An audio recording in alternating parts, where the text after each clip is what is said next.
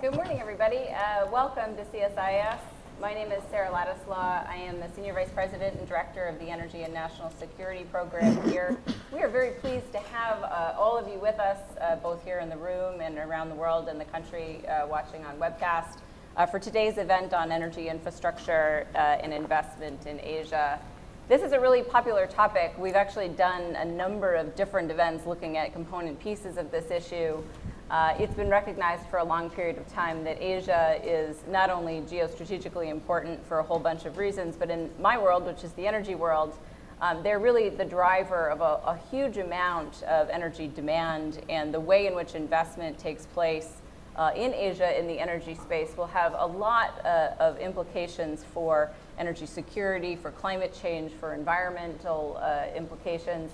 And also for thinking about future trends in the energy sector. And so we are very pleased to be able to have a robust set of discussions today, in particular about the way in which Asia Edge, a U.S. government initiative focusing on this issue that is going to be celebrating its one-year anniversary this month, is sort of tackling those issues.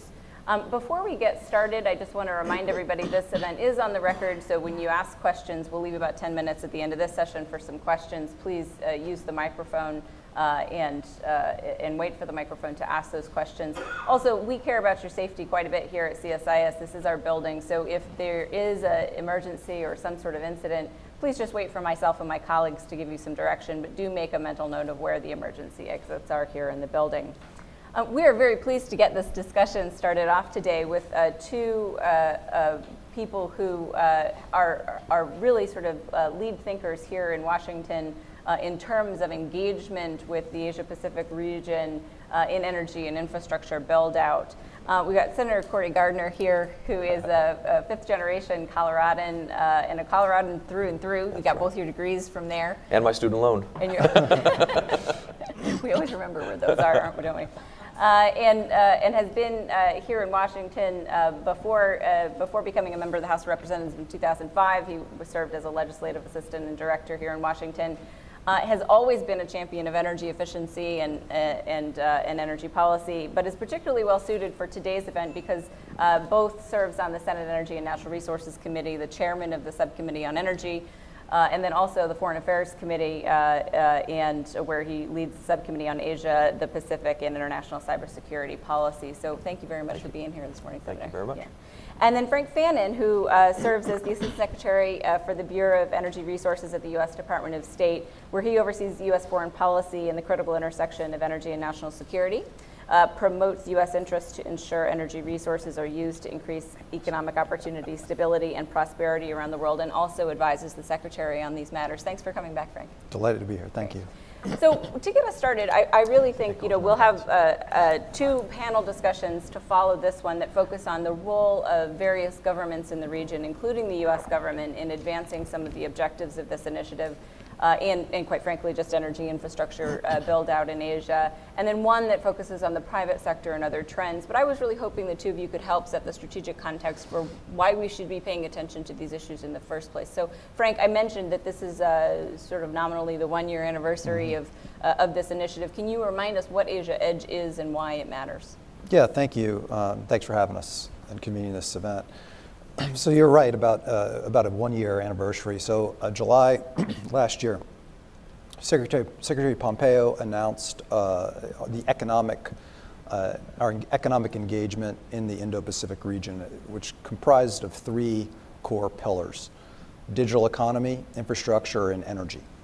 And we focus on these is because in the region, because it's obviously geopolitically important in terms of the broader strategy, but in particular with respect to energy, this is where the action is. I think the numbers are pretty profound. 60% of all energy demand growth through 2040 is going to be in the Indo-Pacific region. You have this remarkable dynamism that's occurring there, the bringing up, the development of middle classes who never existed before. I mean, the demographic shifts alone are tremendous, and all of these people want the same quality of life and deserve the same quality of life that we enjoy here. They want to have energy to power their economies and do so sustainably.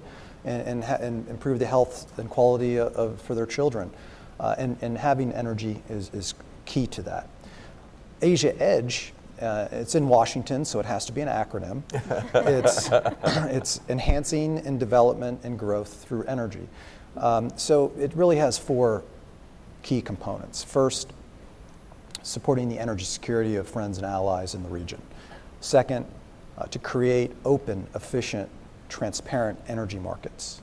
Third, to support free, fair, and reciprocal energy trading relationships. And fourth, to promote open access for energy for all. So these are the big thematic ideas that underpin all of our work.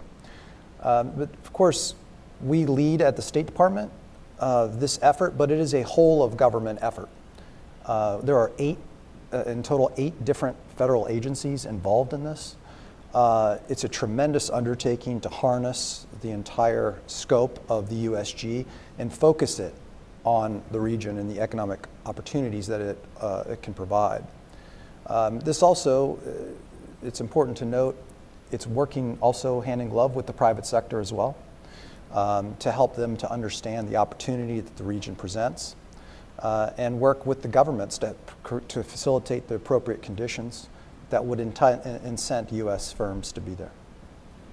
Senator Gardner, from your perspective, because you think about Asia from a broad sort of geostrategic perspective as well as having the energy interest, how should we be thinking about the basket of both challenges and opportunities in engaging the region? Yeah, absolutely. You know, going back to a testimony we heard from, it was Congressman Forbes several years back before the Asia subcommittee, where he said, just looking at Asia, a region of the world that has, or soon to have, 50% of global population, 50% global GDP, you know, 5 of our 7 mutual defense alliances, treaties, or partnerships, the largest standing armies in the world, the region of the world where most global population will travel, where most global transit will occur.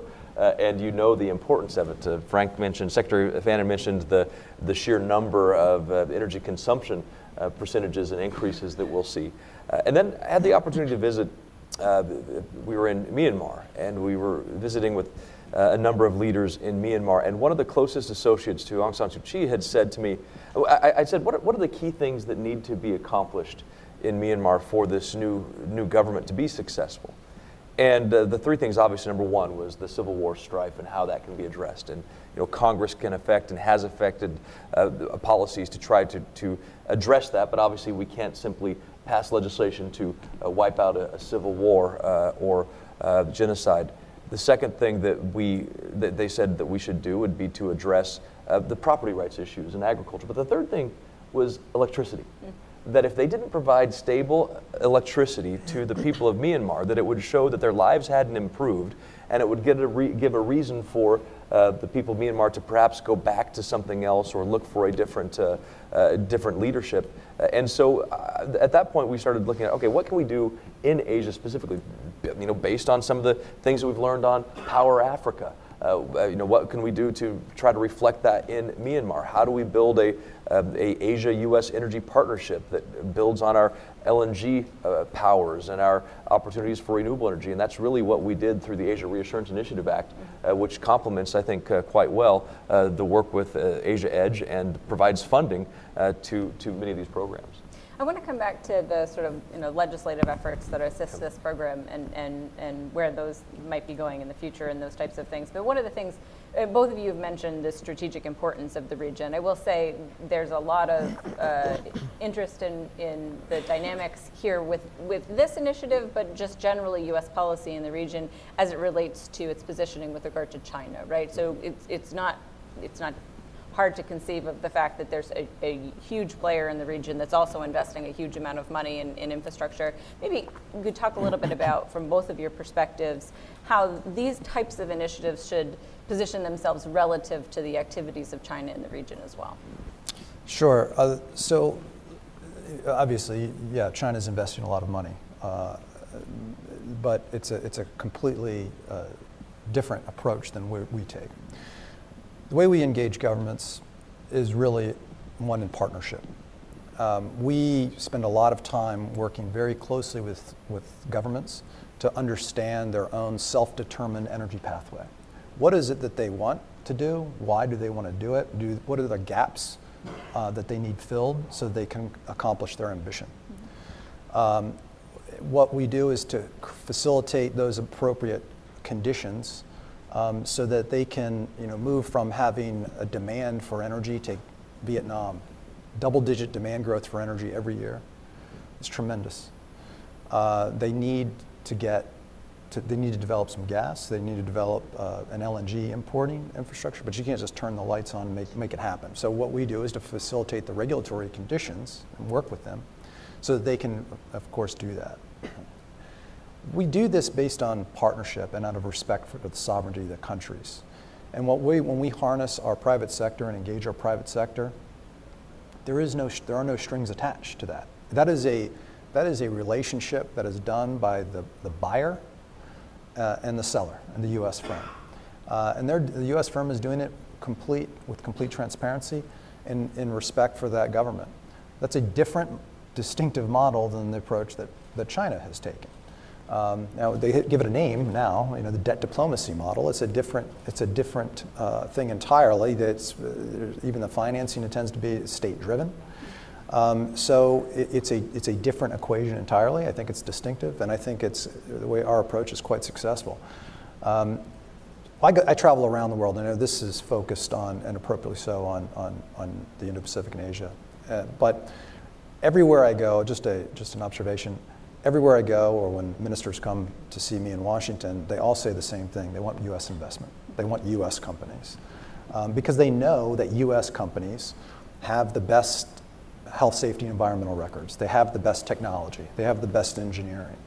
And they do so transparently. So what we seek to do is help create those conditions so they can attract that U.S. investment. Senator Gardner? I think right now, if you look at some of the Secretary mentioned Vietnam. I mean, look at the news recently about China trying to, force its will over Vietnam in energy production in various. So there's territorial disputes that occur, and that's not just one example, but it's many examples. And I think we'll see more and more of that. You compare what's happened in Europe with Nord Stream pipeline and how that debate has rolled out. You look what happened to Poland several years ago, Ukraine several years ago, with reliance on energy sources from countries that have a political interest in causing or creating economic harm for a political opportunity. That's not what we want to do.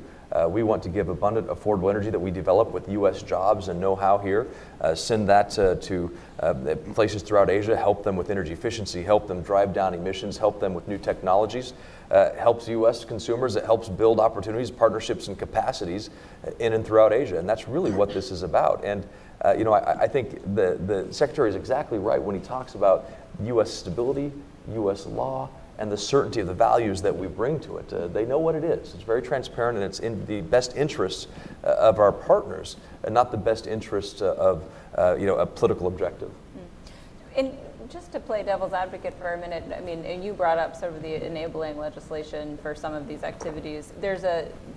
There's a concern that maybe the U.S. doesn't have all the tools necessary to be able to affect the region or to play that same role. Some of it has to do with financing, the size of the financing that we can bring to the table. What are the signs that you all have that we're able to sort of crack some of those more difficult things? You mentioned Power Africa. I love Power Africa as a really good example of moving projects through a pipeline that exists more quickly.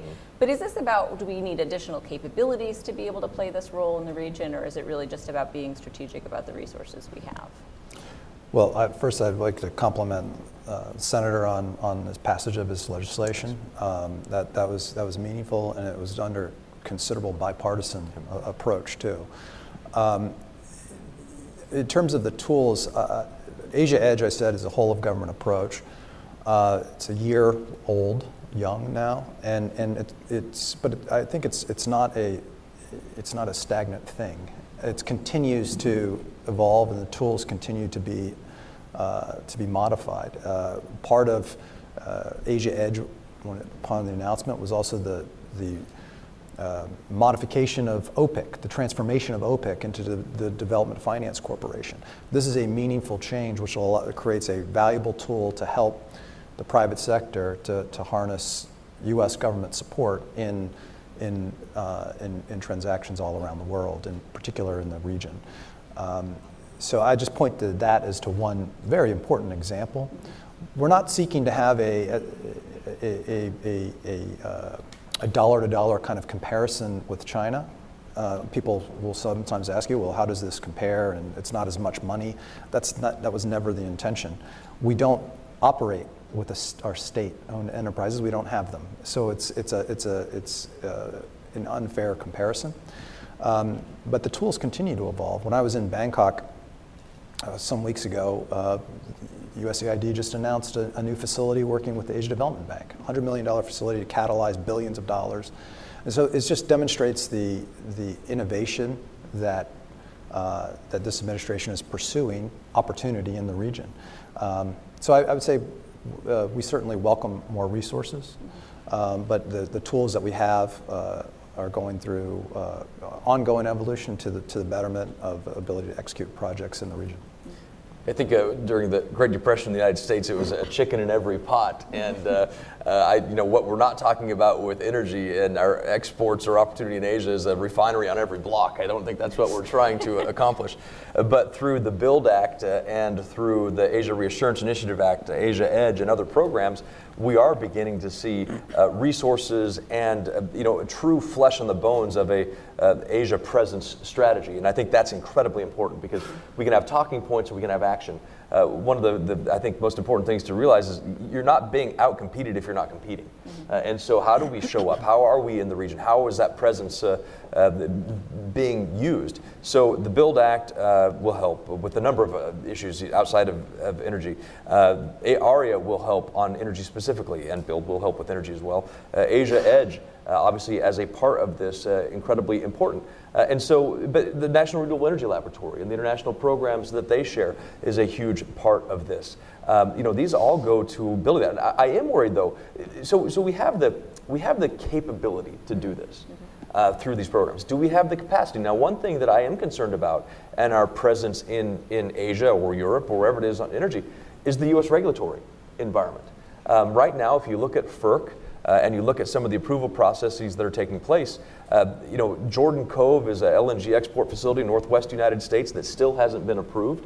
How are we going to get energy out of the United States and into Asia if we cannot export it? How are we going to get energy to the Jordan Cove facility if we can't build a pipeline to that facility? So some of the biggest constraints on our ability to impact global energy trade, supplies, sales may be our very own backyard because we're hamstringing or handcuffing ourselves and preventing ourselves from doing it. So I am worried about the U.S. approach in certain areas that could prevent us from utilizing the full array of opportunities presented.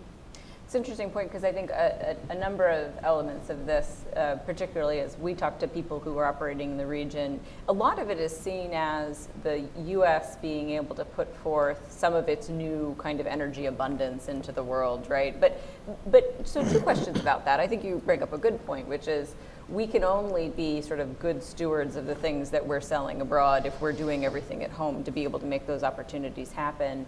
But then the sort of second question is, there's no sort of like Buy America provisions of this initiative. It's not necessarily that they have to buy U.S. gas or that they have to buy U.S. products. It's really about enabling a lot of standards and sort of regulatory environments abroad so that they can make good choices that are in their interest as well? Or is it really a little bit more mercantilistic? It's really the U.S. would really like to sell what it has there. How do you think about that? Because I know you get that question a lot. Yeah, there is no Buy America provision. Again, the Secretary Pompeo, when he spoke, he was the first sitting Secretary of State to speak at the CIRA conference. It just underscores the importance, the recognition of what you're speaking to, is that the U.S. as an energy player. It's an incredible new opportunity in how we approach our foreign policy in so many dimensions. But he also said, it was very explicit, that there's no strings attached. So when we work in partnership to countries, it's to help them realize their own ambition. And we're confident that if there is a transparent level playing field that our U.S. businesses will win every time, because they provide it's the best of whatever category. So we're very, very confident in that. And one of the things that we're doing also, and you'll probably hear about it later in some of the other panels, is countries ought not just look at cost when they procure. They have to look at the quality of the thing that they're buying too, and whether it's actually in their interest to source from X supplier or X country. We mentioned energy efficiency a few times. In Southeast Asia, depending on the country, it's upwards of 40% of energy consumption is coming from air conditioning. That's tremendous drain on when you see these countries that have double-digit energy demand growth every year. We have program to help establish standards through a variety of multilateral fora such as ASEAN to improve the energy efficiency of air conditioning. Now, ideally, it'd be, hopefully that U.S. firms will be able to provide that, but it's really about improving the conditions on the ground in those countries, irrespective of U.S. Private sector work. Yeah. But again, if we have a level playing field, we're confident that U.S. firms will do just fine. Well, and just to add to that too, I think we talked about this earlier, that if you think about energy efficiencies and what it means, in the utility sector in the United States, 50% of the emission reductions they've achieved have come in the form of energy efficiencies. That's greater than fuel switching or the reductions from renewable energies combined. And so the impact that you could have, when you have that kind of growth in air conditioning or other heavy energy users with energy efficiencies is tremendous. And meeting with countries in Asia like I met with recently the head of the Philippine, basically Foreign Affairs Committee, and she was talking about the opportunities for renewable energy trading, information, learning from NREL and other U.S. companies and how to do that. It goes perfectly in line with what the Secretary said. Yeah, I'm going to open for one really quick round of questions before I do. Senator Gardner, you just brought up NREL, which I think the national labs are just a wonderful resource we have here in the United States. How do we work to make sure that labs like NREL, one that's close to your heart, can engage in these kinds of activities and work in these initiatives? Yeah, absolutely. So NREL does have a sort of international programming. We have to make sure that we adequately fund it and resource that and get behind that with the support from Congress and as well as the work that they're doing. I mean, it's pretty remarkable what they're doing. I mean, perovskite crystals that you can now paint a solar panel onto something and instant solar panels. Now we're probably a little bit a ways from having that being large scale, but again, I mean, the fact that I've done it. I've painted a solar panel at NREL. And it generated electricity, and it was pretty incredible. So to have those kind of partnerships with people, imagine the transformation of the world, and we've seen it, the power of one light bulb can do. And with that light bulb is emission-free, what that would mean. It's pretty remarkable. It's remarkable. Okay, we'll take a quick round of questions. I'm going to gather a few because I can imagine there'll be a few. If you can wait for a microphone, or state your name and affiliation and question in the form of a question. We'll gather a few and then take as many as we can in about the 10 minutes we've got left. So, any questions? We've got one here, one here. So, Manjip, right here. We'll go here. Seth Rose, NRF Institute. Thank you for talking about air conditioning. One of the issues that we look at is some of the best technology is actually coming out of Japan. Companies like Daikin is the largest air conditioning company in the world, and the American companies that we've known since we were kids, those brands are buying technologies and partnering with the Asian companies. And is there anything we can do to encourage the American companies, the brands that you know, to begin to manufacture in the U.S. rather than simply buy Asian technology and then brand it with their American brands? Okay, hold your answers. We'll go to this gentleman for a question. Hi, Diego Garrison with Green Power Technology.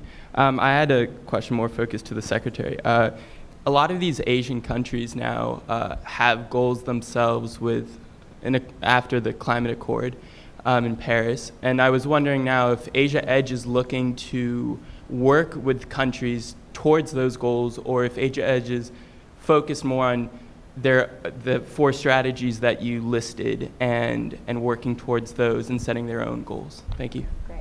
want to take one more? I didn't see. Right here. David Lewis, Energy Capital Vietnam. There's some comments earlier about policies, and there was a wonderful article in the Wall Street Journal talking about discrepancies as far as price per MMBTU within the U.S. And there's a location in the Pacific Northwest and in New York where it reached $200 last year, whereas in the Permian, they were spending $9 to dispose of it. The opportunity for domestic policies to improve the streamline of infrastructure that enables delivery of natural gas across both the U.S. and abroad, and then the recognition of the impact that as the proliferation of LNG or natural gas in Asia increases, what it's displacing is coal, and that ability to have a positive impact on the environment, so that perhaps maybe there's a better recognition across both parties of the environmental benefits of natural gas. Was there a question in there? Yeah, just wondering whether or not there's a sense of awareness or conversation happening within the parties, because the concern is we switch policies. Right now under this administration, we're doing this. Maybe under a different administration, are we going to switch back? And whether or not there's a recognition of this is broader than just about energy itself. Okay, great, thank you. I think a few of those were directed towards you, but let's... Sure, thank you. So with respect to the type of technology and licensing and U.S. firms developing their own, I mean, I can't really speak to the investment decisions of U.S. companies into their R&D budgets or whether it makes more sense for them to partner with another company, a Japanese company in your example. I would say though that we work in partnership with countries, including Japan, very, very closely. The Japanese, we have the Japan-U.S. Strategic Energy Partnership, wherein the Japanese recently just committed several billions in support of our Asia Edge concepts. We work with the Australians. We have, I launched last year a strategic energy dialogue with the Australian government, again, working in partnership. I've spent some time in Seoul, and the Koreans also have a new shift that complements Asia Edge objectives quite clearly. So I would just say that we are doing this in close collaboration with partners in the region. I travel around the world, and the only place really that climate is the first thing people talk about is when I'm in Brussels. When I'm in the region, what they talk about is wanting cleaner air to avoid premature deaths of their kids and their elderly. That's the focus. I spoke before about that we work in collaboration and partnership with countries based on their own self-determined path. That often means they want renewables, they want more gas. And so that's the focus, is how do we provide them the power that they need in a way that is as sustainably as possible. That's the objective. And if the co-benefit of that is reduced greenhouse gas emissions, that's fantastic. So it really is part and parcel of what we do and how we go about doing it. And obviously, we spoke about the energy efficiency model. But I would just say that when we partner, we're truly all of the above. We want to see more renewable companies. I spent some time out in California a few weeks ago to make sure that renewable companies out there were aware of what we're doing and aware of the opportunities, and we really welcome them to engage with us more frequently. Senator Gardner, I don't know if you want to make any comments on any of that, but one of the things I thought, because you've got this unique purview, we think both about the domestic energy policy side of the equation and then also about international foreign policy, there's a lot of interest. I thought this kind of dealt a little bit with the gentleman's last question. There's a lot of interest, and my colleague just testified on it the other day, in how the U.S. is thinking, given all of the energy advantages we have now, about our commitment to international energy systems and multilateralism, right? So because we have so much energy, do we care less about those things? Do we care more about our contributions to those things? And particularly in these growing gas markets, what kind of sort of, how do you spend your time thinking about sort of that nexus between our domestic energy story and our contributions to that international multilateralism? Well, I think a great deal amount of time and thought goes into that because, I can remember several years ago when this is probably 2010, 2014 timeframe where Eastern European countries were spending significant amounts of time trying to get the United States to export LNG, to try to change its crude oil export provisions, try to engage more in trade because of their security concerns. And so as a policymaker, I look at it. Okay, how do we make sure that air pollution that travels from China over to the United States and affects Rocky Mountain National Park can be dealt with? How do we address that? How do I address the gas that's being produced in Weld County that creates 250,000 direct and indirect jobs? How do I make sure that those communities remain strong when there's a lot of production in the Midwest occurring and maybe there's no capacity for Rockies gas to make it to the Midwest, so we need that Western-based outlet. So that's a security, that's an economic security question. So you have the national security question, the international security opportunity, and a domestic economic security opportunity. So those are the things that are very much a part of this. And so that's why with the Asia Edge program, ARIA, the other work that the Secretary is doing around the globe on energy is so important. And Congress, and to the point of this last question, the way that you address policies from administration to administration is not by executive agreement or order, but by congressional action. And so that's why it's so important that we have something like the Asia Reassurance Initiative in place, because it directs the creation of a U.S.-Asia energy partnership that's not just about fossil fuels, but it's also about renewable energy and other opportunities. And so the congressional action is critically important to make this last from administration to administration to administration. But it is very much a part of what we think about in terms of international policy. I think energy creates, just going back to the conversation I had in Myanmar, yeah. The way they were going to help build a brighter future was with energy, and they looked to the United States to help them do that. Okay, we can take one more quick round if we've got a few questions. Let me see, show of hands. We answered every question. Every question about energy, right there. Wait for the microphone, please. Thank you. I have a question about Chinese investment in Africa and how the U.S., in your view, can either work to support U.S. companies investing in Africa or counter Chinese investment there. Okay, any others? No. This is what happens at the beginning of events. Oh, there you go. People are very reticent. It's sort of like church. There you go. Come to the front. Thank you, I'm Tobin. Excuse me, I intern upstairs. I'm wondering if you could speak a little more about why the BUILD Act is going to be a new page for U.S. engagement in Asia, and particularly why the rearrangement into the DFIC is going to be sort of really a new page for us. Thank you. That's great. Thank you. Okay, we'll take those two. Would you like to talk about Africa? Sure.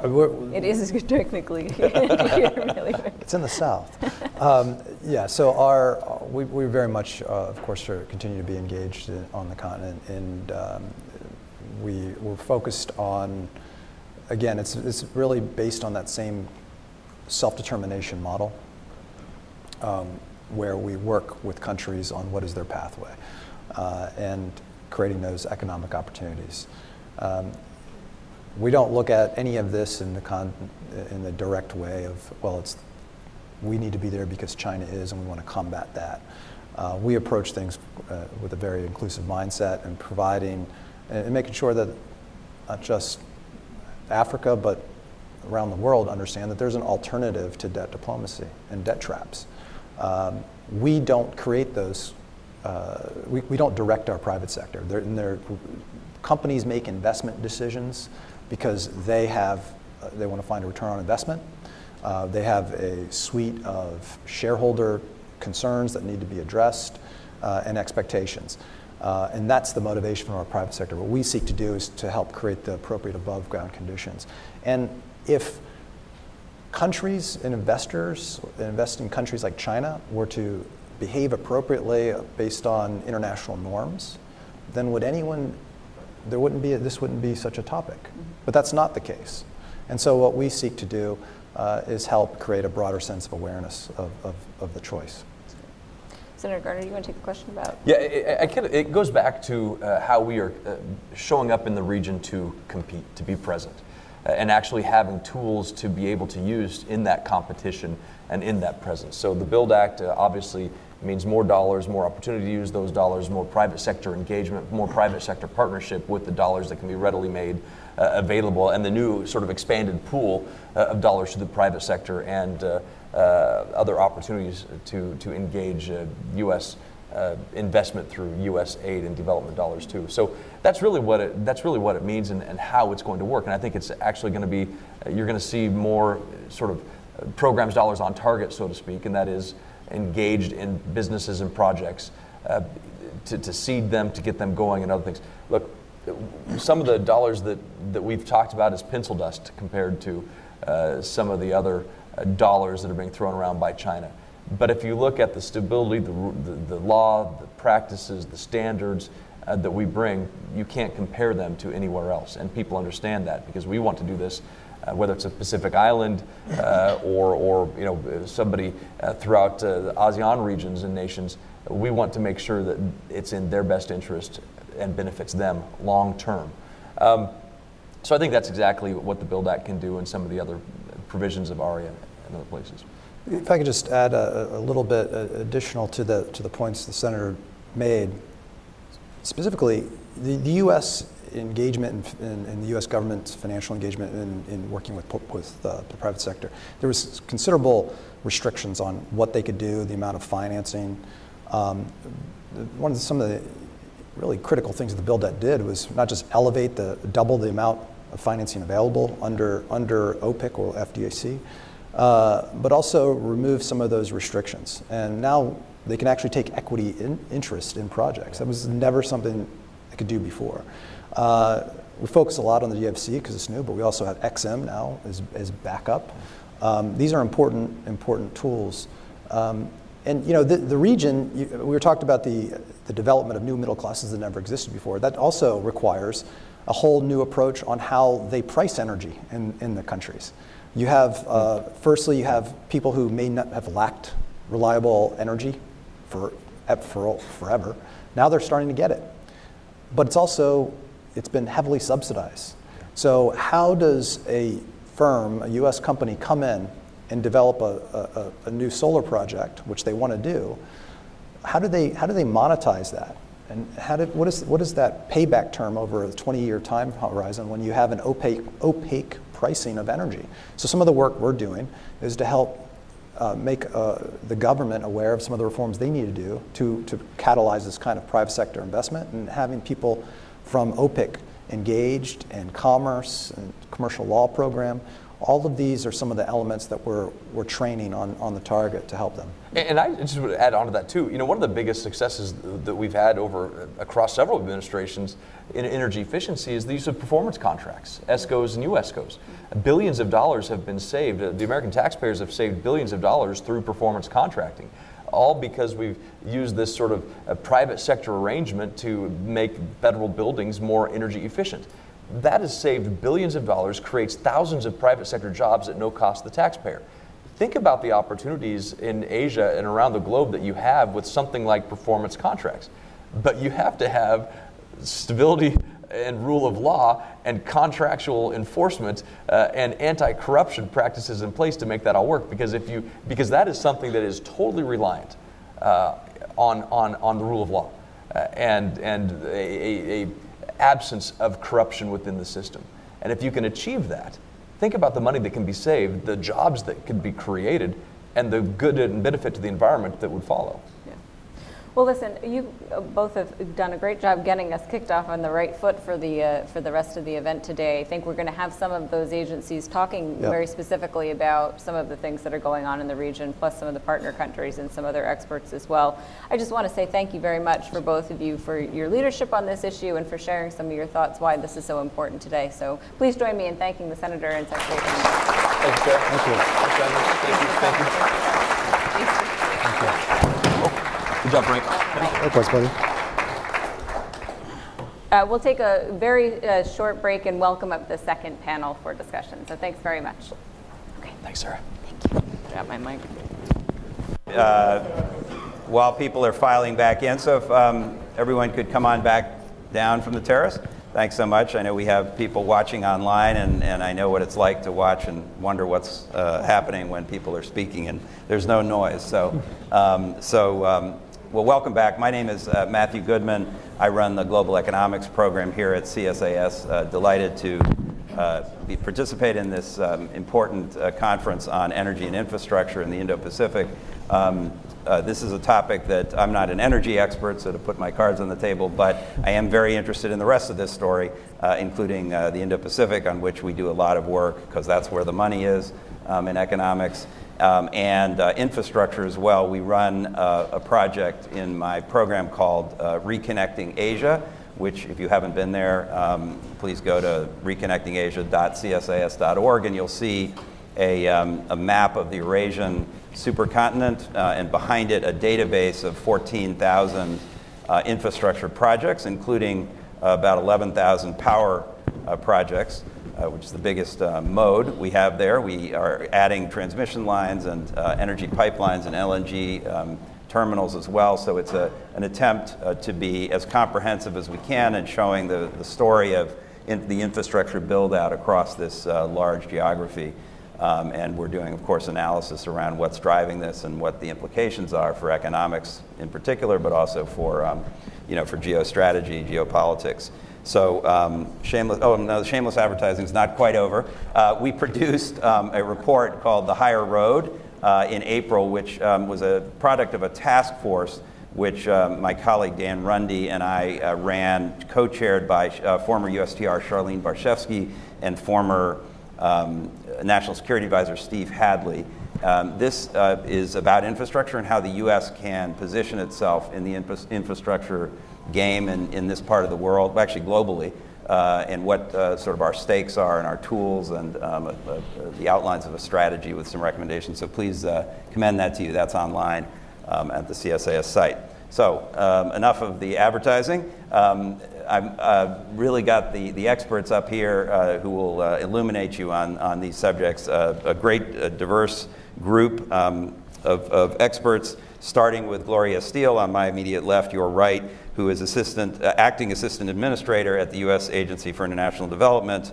She's also senior deputy assistant administrator for Asia, so she's got a lot of expertise in that part of the world. Delighted to have Gloria with us. Thank you. Next to her is Takeshi Komoto, who's Minister for Economy, Trade, and Industry and Energy at the Embassy of Japan, an old friend, and delighted to have Komoto-san with us as well. Next to him is Nguyen Dang Trung, who is counselor and the head of the economics division at the Embassy of Vietnam here in Washington, also covers the power sector, so we're delighted to have Mr. Nguyen with us. Next to him is Arunish Chawla, who is the economic minister from the Embassy of India, who also covers the energy portfolio, as well as broader economic issues. So delighted to have you, Mr. Chawla. And at the end is Jim Sullivan, who is acting assistant secretary for the International Trade Administration at the Department of Commerce. He's also the deputy assistant secretary for services there. And has an interesting background in the technology area, so which is central to this story, by the way. So let me go down the line. We don't have a huge amount of time, and I do want to bring the audience in for questions. So I'm going to try to be as efficient as I can in getting through some basic issues here with the panel, but we do want you to participate as well. So let me start with you, Gloria. From a USAID perspective, what are your, how do you see the energy and infrastructure story in the Indo-Pacific, and what is USAID doing out there and trying to achieve? Yes, thank you very much for that question, Matt. I don't know what was said before our panel, but just to review, a year ago, Secretary Pompeo launched the Indo-Pacific strategy.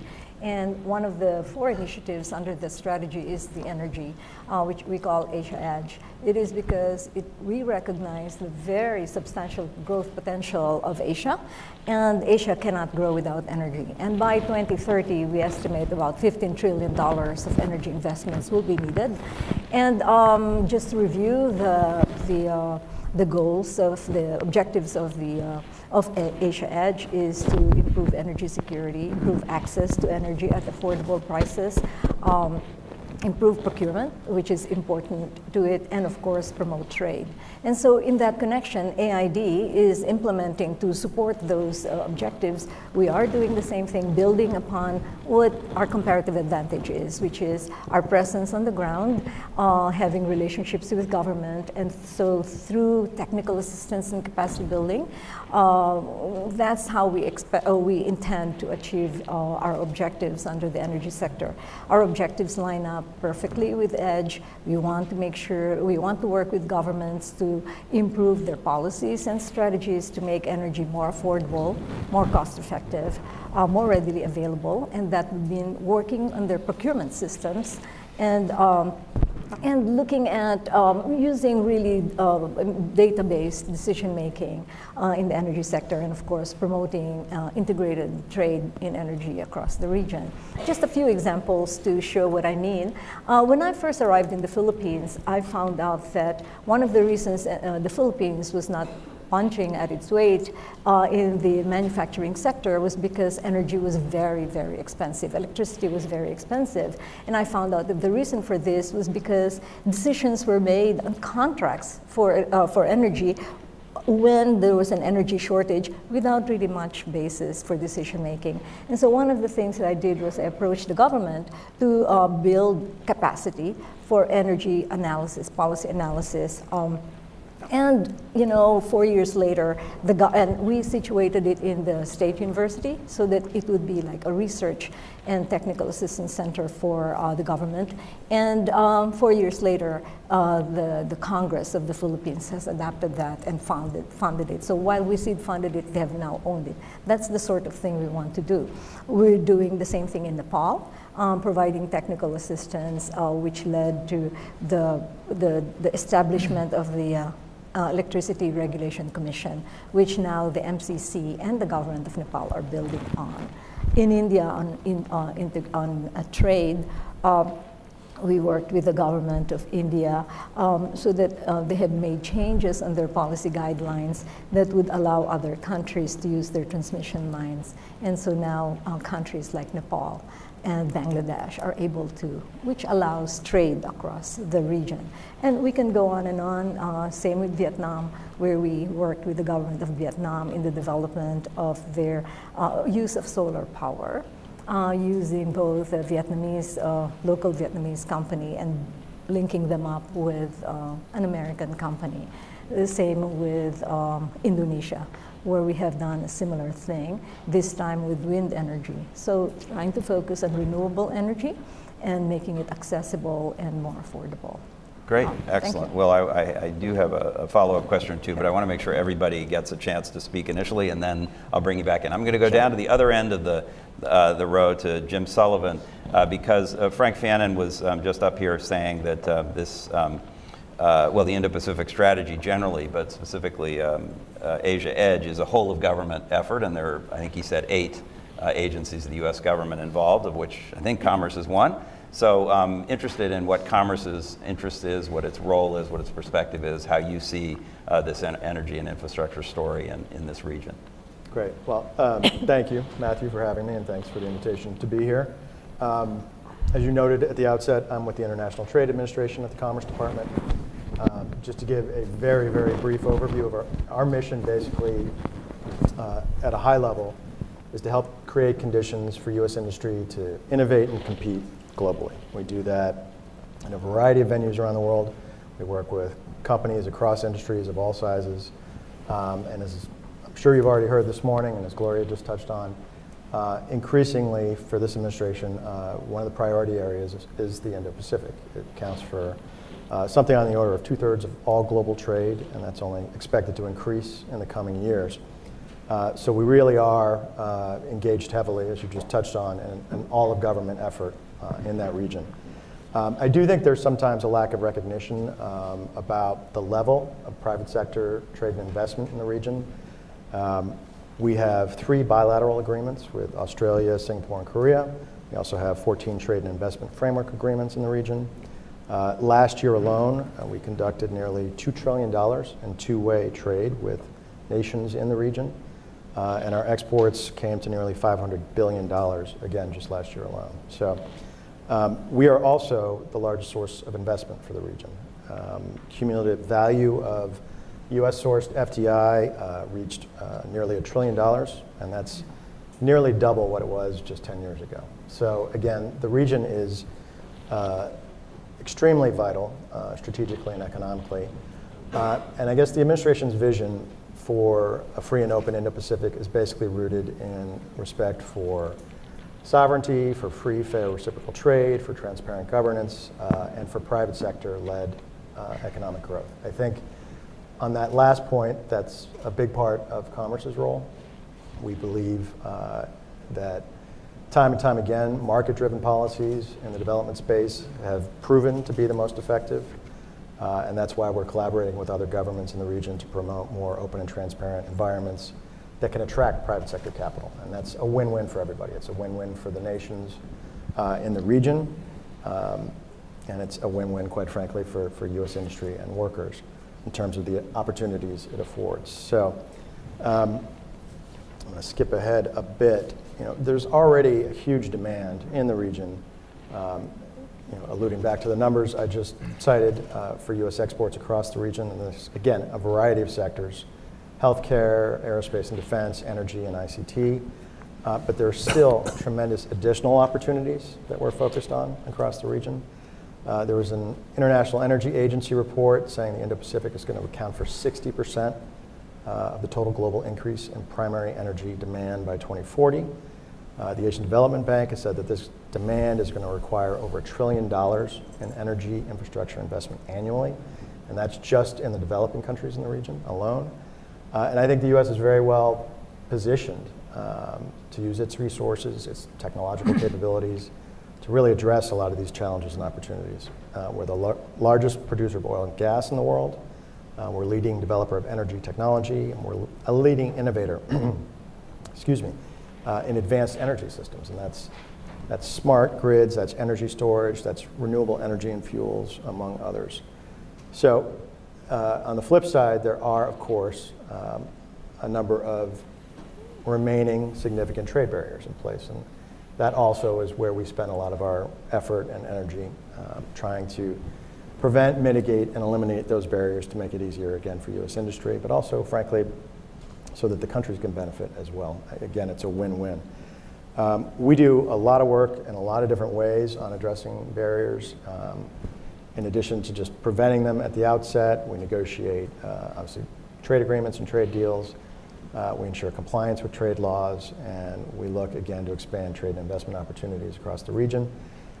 Specifically with regard to Indo-Pacific and Asia Edge, our office in ITA is at the forefront, and just at a very high level, to summarize some of the work we do on the initiative, I'll highlight 4 primary objectives that we have.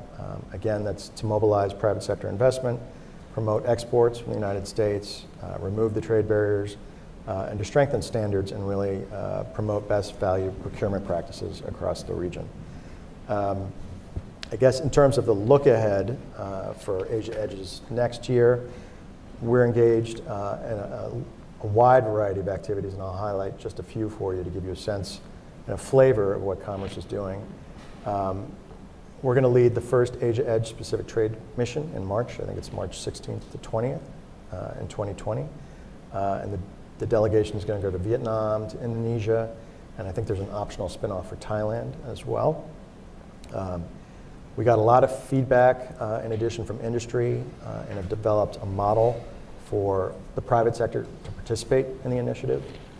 This is the Energy Industry Working Group Network, and it is basically a one-stop shop for the private sector to participate in our interagency programs. You mentioned the 8 departments that are at the table on this, and really help connect them with regional market opportunities related to Asia Edge.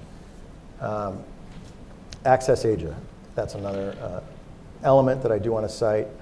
In 2019, we took our Access Asia program to the next level by developing some really tailor-made trade promotion activities for U.S. companies in these markets. to help companies really get access to commercial opportunities on the ground. So this is in addition to our already ongoing outreach in the US, but again, it's very specifically targeted at Asia Edge. So again, it's a whole of government effort, but I hope I highlighted just at least some of what we're doing at Commerce to help promote that Great. effort. No, you've covered a lot of ground, and again, I want to follow up in a second. But Komoto-san, let me ask you. I want to ask you sort of broadly about Japan's approach and perspective on energy investment, infrastructure as well in the region. But there's a sort of a more immediate question I have about the G20, because we had a big event yesterday on the sort of debriefing on the G20 in Osaka late last month, and talk about covering a lot of ground. The G20 communique covers about 100 issues, but there's a significant section on energy. And just curious, could you just explain briefly what that outcome was and why it's significant and what Japan intends to do with that to take it forward? Sure. Thank you, Matthew, and thank you, CSIS, for having me with distinguished panelists. So thank you very much for your question on G20, because we did a lot this year. Thank you. So to your question, but before, every country faces a different energy environment. But what is common to all of us, that we need to provide our people a stable and economical supply of energy. So to that end, one, we should not rely on a specific energy resource, but rather diversify. Second, we should not rely on a specific energy procurement source geographically, but rather diversify. And three, we should transform energy into electric power and supply it to our people in a stable and economical manner. And lastly, in addition today, we need to advance energy transformation, in other words, decarbonization, to address our great challenge of climate change. So throughout the G20 energy process, Japan shared with other members, G20 members, the policy Japan takes to address the issues that I just laid out, which we call S plus 3 E's. S stands for safety. In particular, after the Fukushima incident, safety is the top priority for Japan. And 3 E's stand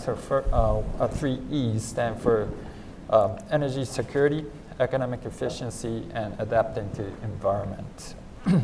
And with that common sort of foundation of discussion, G20 energy and environmental ministers got together in Japan on June 15th and 16th.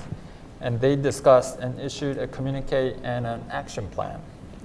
G20 members got together to issue a common message of 20 on a very important issue of this energy and environment, which is not always easy these days. So let me give you some details. Most importantly, G20 members agreed that innovation is one of the keys to overcome the great challenge on energy and advance the energy transition. This includes innovations in the areas of developing new energy resources, such as renewable energy and hydrogen energy, as well as upgrading and improving efficiency of conventional fossil fuels and nuclear energy.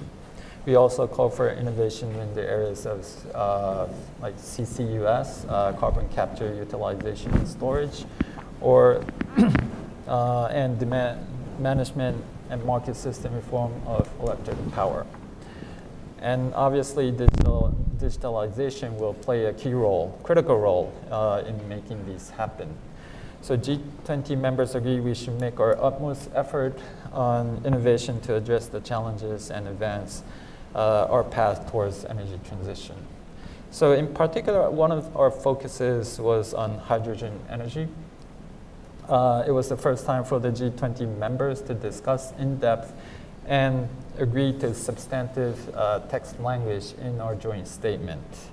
And taking advantage of this opportunity of G20, Japan, US, and EU signed a joint statement on our future cooperation in this hydrogen energy area.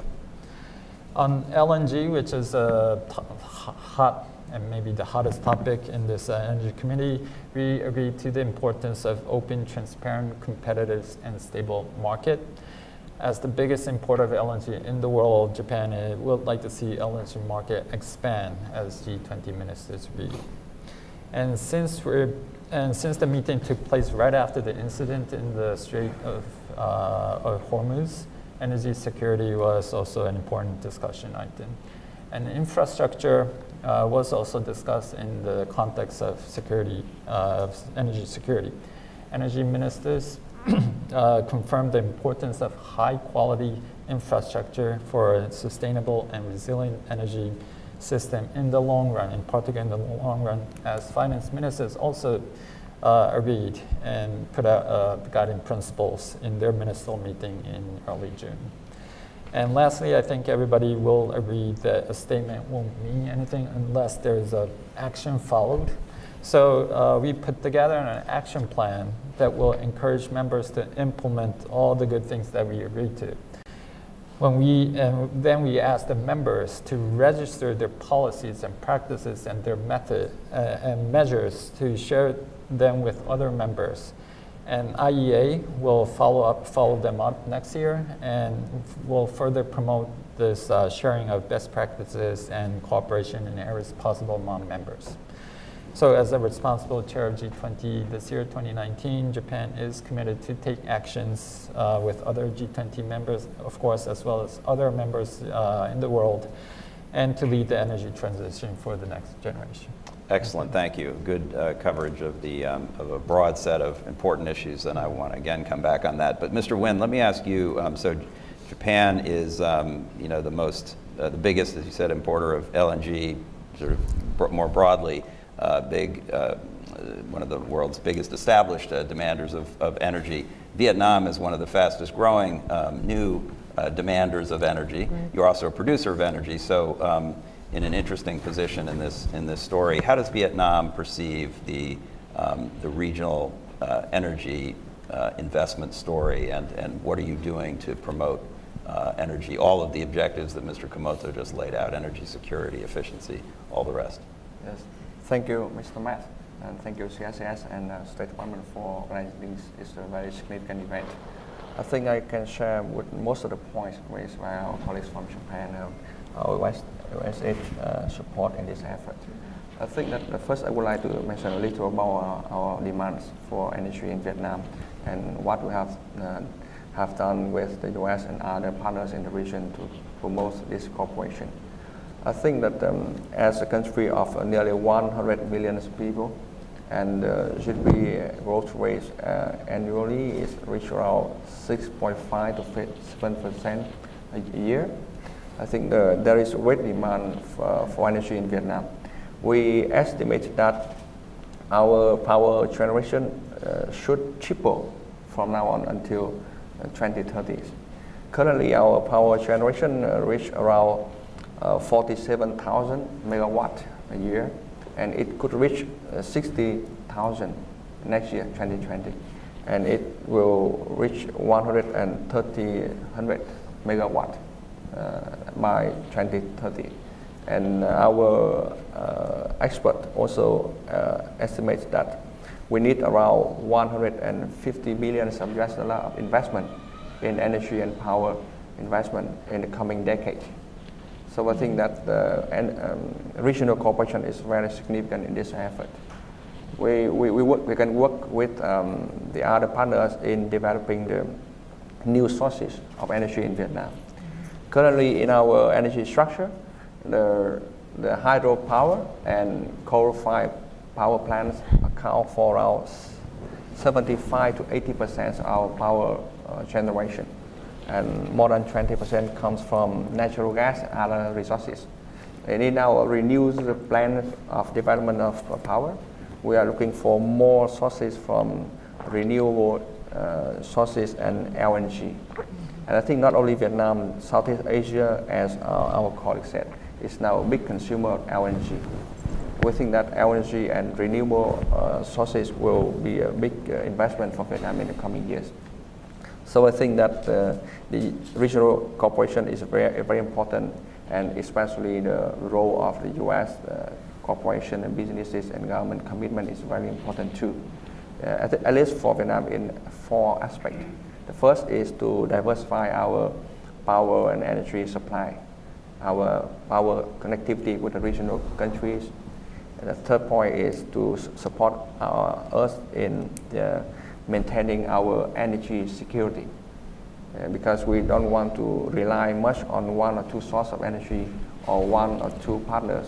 We want to diversify, so in case the regional or international economies or price or oil gas have fluctuation, our economic development will not be much affected. The third point, we would like to cooperate with the regional partners, especially the U.S., with high technologies in promote the energy savings and efficiency. And the last point we can work is technology. We think that in the new change of appliances which use smart electricity, smart vehicles, we think that when we work with the big partners like the U.S. corporation, we can adapt to new technologies in our grid system or even in our use of energies. Thank you. Okay, excellent. Very in line with G20's discussion. That's right. I noted that. Our partner also joined the G20 meeting. That's right. Vietnam was there, actually. They're not a regular member of the G20, but they were in Osaka, so that's right. Thank you so much. Mr. Chawla, similar question. India is also a big demander of energy and a growing one as well. What's your perspective on this story on energy and infrastructure investment across the region and the role for cooperation among the players at the table here? Thank you, Matt. I'll first summarize a few interesting facts about India's energy scenario, and then I'll touch upon the Indo-US Strategic Energy Partnership and how we are collaborating with the United States in this direction.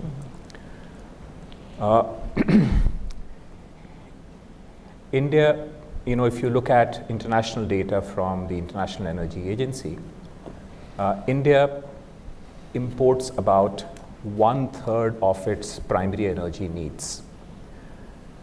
And it imports 80% of its oil and gas requirements, which essentially means it's not necessarily a bad thing to import energy from abroad, but it places a lot of discipline on you. It places constraints on you, and the constraints can work for the better. The International Trade Administrator is here. Let me reveal a trade secret. People in my profession, economists, they love churn out figures where denominator explodes with time, so it looks better. Let me do exactly the opposite. In 1990, if you divide the CO2 emissions by India's GDP in 2010 US dollars, which means we are fixing the denominator in real terms, and we are also treating numerator in real terms. So emission intensity of India's economy was 1.13 kg CO2 in 1990, and fixing the 2010 US dollars, not allowing it to increase nominally, not even allowing for the change in the value of rupee, which will bloat up the denominator. In 2016, and this is independent data, this intensity had come down to 0.84 kg CO2 for India's GDP in 2010 US dollars, which means the real intensity of India's economy from 1990 to 2016, which is about 26 years, came down by 25% in real terms. And over this period, India developed rapidly. India brought down absolute poverty from 50% to now 10%. At that time, most of the households in India did not have access to electricity. Today, every village is connected with electricity. Today, all villages have road connectivity, infrastructure. And from a low-income country, India is now a low middle-income country, so it's broken into that bracket.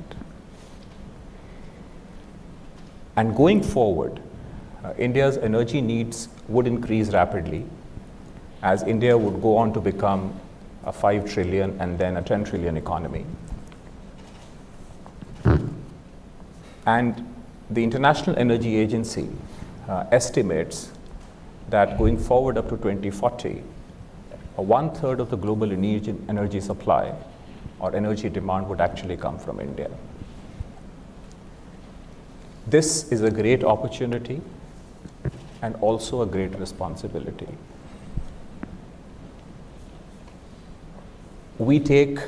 India takes not just its energy economy, but also its international obligations very seriously.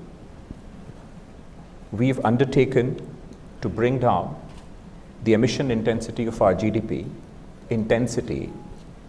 by 33 to 35% by 2030 over 2005 levels. We've undertaken to increase non-fossil based electricity capacity to 40% by 2030. And I'm happy to tell you we've already reached 33%. We've undertaken to create an additional carbon sink of 3 billion tons of CO2 in terms of additional forest stock. And with a huge and growing population, in spite of that, India's forest stock and forest and tree cover is growing.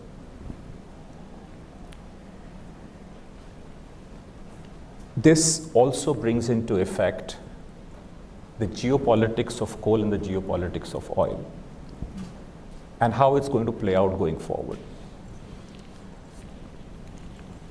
We are becoming increasingly responsible in the use of coal. We are replacing old power plants with supercritical and critical supercritical technology. And the United States is helping us with that because we have a strategic energy partnership with the US. In terms of oil and gas, the story is even better. We want to diversify our oil and gas supplies, particularly because we are hugely import dependent. We have very little oil and gas of our own. We have undertaken long-term contracts for 20 years to buy $2 billion of the US gas every year. And under the Strategic Energy Partnership, we are working together with the United States and setting up gas infrastructure, gas markets, gas regulatory systems in India. Last year, I mean, 3 years ago, we never imported any oil from the US. In 2018, we imported $48 billion, 48 billion barrels of oil in 2018.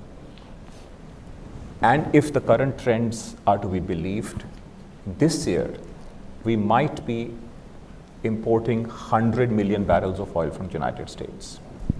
So in dollar terms, a trade which was near zero 2 to 3 years ago is going to reach $8 billion this year. Will help solve the trade deficit problem as well. With these few words, I'll now hand over to the other panelists. Thank you. Thank you so much, Mr. Chawla. So you actually anticipated the question I want to kind of use the rest of our time before getting the audience involved in to get everybody involved in answering, which is, what do you want from the United States, to the three gentlemen in the middle, and then to the American officials on the edges of our foreign guests. What are you offering that is unique and special? Sarah asked a similar question of Senator Gardner and Assistant Secretary Fannon about, there's some skepticism because the U.S. doesn't have $1 trillion or $4 trillion or whatever China's offering in its Belt and Road Initiative and others, but what do we actually bring to the table? So before you to answer that from your perspective, I'd be interested, maybe Mr. Nguyen, maybe why don't we start with you actually. What does Vietnam really see the U.S. as bringing to this story in energy? What is it particularly that you want from the United States and feel the United States has a unique advantage to offer to you in the energy and infrastructure area? Yes, thank you, Matt. I think that the U.S. and other partners can bring a lot of advantages to Vietnam in energy and infrastructure development. And I think that we can mention at least 3 aspects. I think first, regarding the financing and the partnership between public and private, and the role of technology development in our cooperation. In terms of financing, I think that currently in Vietnam we have a ceiling of national debt of 65% of our GDP, and currently the rate of national debt is nearing this cap. So in the coming years, we are trying to have more private investment in energy and infrastructure development. And I think, as just mentioned, it's cost hundreds of billions of US dollars in the coming decade. So I think that when we heard about the OPEC and the new change into IDFC plans to have more funding for regional development, I think it's a very good chance for our cooperation, because when we have more investment and financing from private sectors, we will have not only more resources, but we have more management skills in mobilizing fundings and to save the cost of our investment, because private sector is very smart in their investment. We can take advantage of their investment in the energy sector. Recently, another aspect is our management and to develop the market, power and energy market in Vietnam. We recently have a pilot project with USAID in set up a mechanism we call the Renewable Energy Direct Power Purchase Agreement, DDPA. This mechanism which will allow the big consumer of electricity in Vietnam, like Samsung or Nike or Coca-Cola, they have the direct engagement with the renewable energies developers from the private sectors. So when they have the direct contract with each other, they can provide the best service of electric power to the consumers. So I think it's a very good model of cooperation between private and public and private sectors. The second thing, we can count on big corporation or big partners like US is your high and advanced technologies in energy and infrastructures. For example, regarding the natural gas. Recently, over the past 30 years, Vietnam worked with other partners, including Russia and US, in developing, and India, in developing the oil refineries, gas and rich in offshores of Vietnam seas. But in the future, we need to have more drilling in the deep sea waters. So the big corporation like ExxonMobil or IES or Murphy Oil Corporation and presence in Vietnam offshore and coastal area is very important for our energy security. It can diversify our power supplies, as well as to have more cooperation, and especially to use the technological development in making full use of these oil fuels. And the thing, another important is regarding the technology application in developing the transmission grid of the power in Vietnam. Currently, we calculate that it takes around 5 to 3 years to develop or to build up a new transmission grid of power in Vietnam. But it takes only 6 months for a new solar power facility to be set up. So when there are, over the past 6 months, there are over 70 solar or wind power plants in Vietnam to be set up. So it will be a big demand for the development of transmission grid. So I think that when we work with the U.S. partners, we can develop more infrastructures in not only in transmission grid, but also in the terminal to import and export and distribution of LNG in Vietnam. Currently, Vietnam is working with the AES Corporation in building up a new LNG terminal in the south to provide a good facility for import of LNG and distribute to the consumers. Okay. And the last point is that when we work with the U.S. and other partners, we can develop the high quality infrastructure like our Japanese partner said. And we can making full use of their partnership with our private partners in Vietnam to provide more funding and technological and even the human resources capacity building for our local developers, because our human resource in the area of infrastructure and electricity is still now lacking. We need more resource, human resource in this area. Excellent. Well, that's quite a menu of things that you need. Excellent. Mr. Chawla, yeah, you want the energy because the U.S., you said, is going to supply that, and that's win-win because it helps with the trade imbalance, which we won't get into in this panel, but maybe in others. But what else? If you had one or two other things briefly, what would you want from the U.S. in particular? Yeah, very briefly, our relationship with the United States in the energy sector is largely driven by the private sector. And India, as I mentioned, has very little onshore oil and gas, but there is still unexploited potential in the offshore area, in the exclusive economic zone. And we have been experimenting with policy and evolving it. So we learned some lessons from the past, and we have now evolved a regime which we call HELP. HELP means seeking help. Oh, okay. So it does not, and not just seeking help, but it means harmonized exploration and licensing policy. And under this policy, we are now coming to a simpler, just a revenue sharing framework. There are still some issues. We are in talk with the US private sector companies, and we're trying to adjust to international requirements. So going forward in future, we would see investment coming into the offshore oil and gas area. Secondly, a lot of investment is coming into India in the gas, LNG, gas infrastructure, in the form of terminals, in the form of gas pipelines, in the form of infrastructure. And it's not just oil and gas producers in US, but it's also the companies which liquefy, which transport, which bring it back.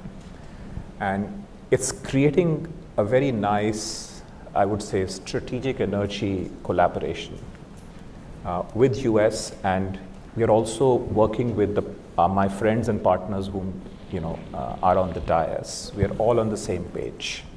So great. Thumbs up. Excellent. Okay. So Komoto-san, a slightly different, variation on the same question, because obviously Japan is an established, advanced country, not an emerging country that needs that kind of help from the United States. But what do you want in terms of support, help with energy integration, energy development, infrastructure development in the region from the U.S.? Mm-hmm. So let me share with you what we are working with the United States in this energy. Our colleague from India mentioned about the partnership, but Japan also have this Japan-U.S. Strategic Energy Partnership we call JUSEP with Japan with the United States, and basically this is to ensure secure, reliable, and resilient energy supplies in the region under a shared vision of free and open Indo-Pacific. And it was launched by Prime Minister Abe and President Trump in November 2017. And so basically under this initiative, all the agencies on both sides get together. This is quite difficult, but we're doing it together and work jointly how we can achieve our goal. and there are many things on the table, but one of the focus is about creating LNG market in the region and around the world. Obviously, as our colleagues from Vietnam and India mentioned, LNG is growing in the region, but we need a more sort of flexible, transparent market. And U.S. is a huge supplier of LNG today, as we all know. Japan is the biggest importer, and we have a lot of experience in building and operating LNG facilities. So there are a lot of things that we can work together and complement with each other. And in terms of finance, Japan has public funding to finance energy-related projects, not only in Japan, but also abroad. JBIC, JICA, NEXI, JOGMEC, if you know, are the government institutions that can play a big role in this energy-related project. JBIC, JICA, NEXI have a memorandum of cooperation with OPIC of the United States, and I see some JICA people, colleagues in this room. So, but the cooperation between Japan and the US does not stop here, meaning finance. We are also doing technical assistance. If you were to build and operate LNG plants, you want a legal framework of PPP, public-private partnership, for example, and then you want people who can build and operate these huge facilities with high level of expertise. So Japan and the US are working together in this technical assistance, human resource. And lastly, speaking of investment, I touched upon a little bit earlier about quality infrastructure.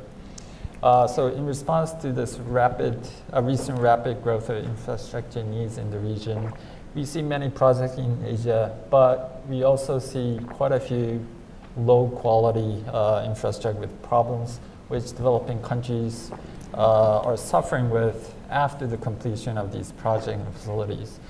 Japan, as a member and a partner of Asia, we would like to see investment in the region that are consistent with the development goals of the region, creating jobs in the regions, and taking into account its life cycle costs and its social and environmental sustainability.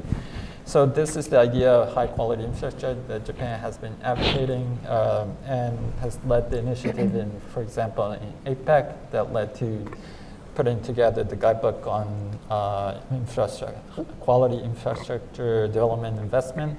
And we also asked G20 finance ministers to discuss, and they have come up with G20 guiding principles for quality infrastructure investment last month. So Japan and the US, now Australia is joining us, can work together to promote this idea of quality infrastructure for the region, and we hope that we can deliver concrete deliverables, outcomes in the months and years to come. Right, and those infrastructure principles are very important, and the leaders at the Osaka summit endorsed those principles, and I know Japan and the US were very instrumental in moving those forward, so that was a great accomplishment. So Jim and Gloria, in that order, can you provide all of that? Of course. You know, seriously, we're celebrating the one-year anniversary of the Indo-Pacific strategy, Secretary Pompeo's speech, and you know, it was at the time there was some scrutiny and criticism given to the fact that only $113 million, that's million with an M, was allocated for this across all of these different initiatives. That's not a lot of money. Is that a legitimate criticism, or is there something else we're bringing that is helping to address these needs? So it's undoubtedly the latter. We're not going to out-China China by just throwing money at everything. I think we've already heard a lot of specific examples of perhaps what the U.S. can offer. So maybe I'll just put it into some buckets to sort of create some categories.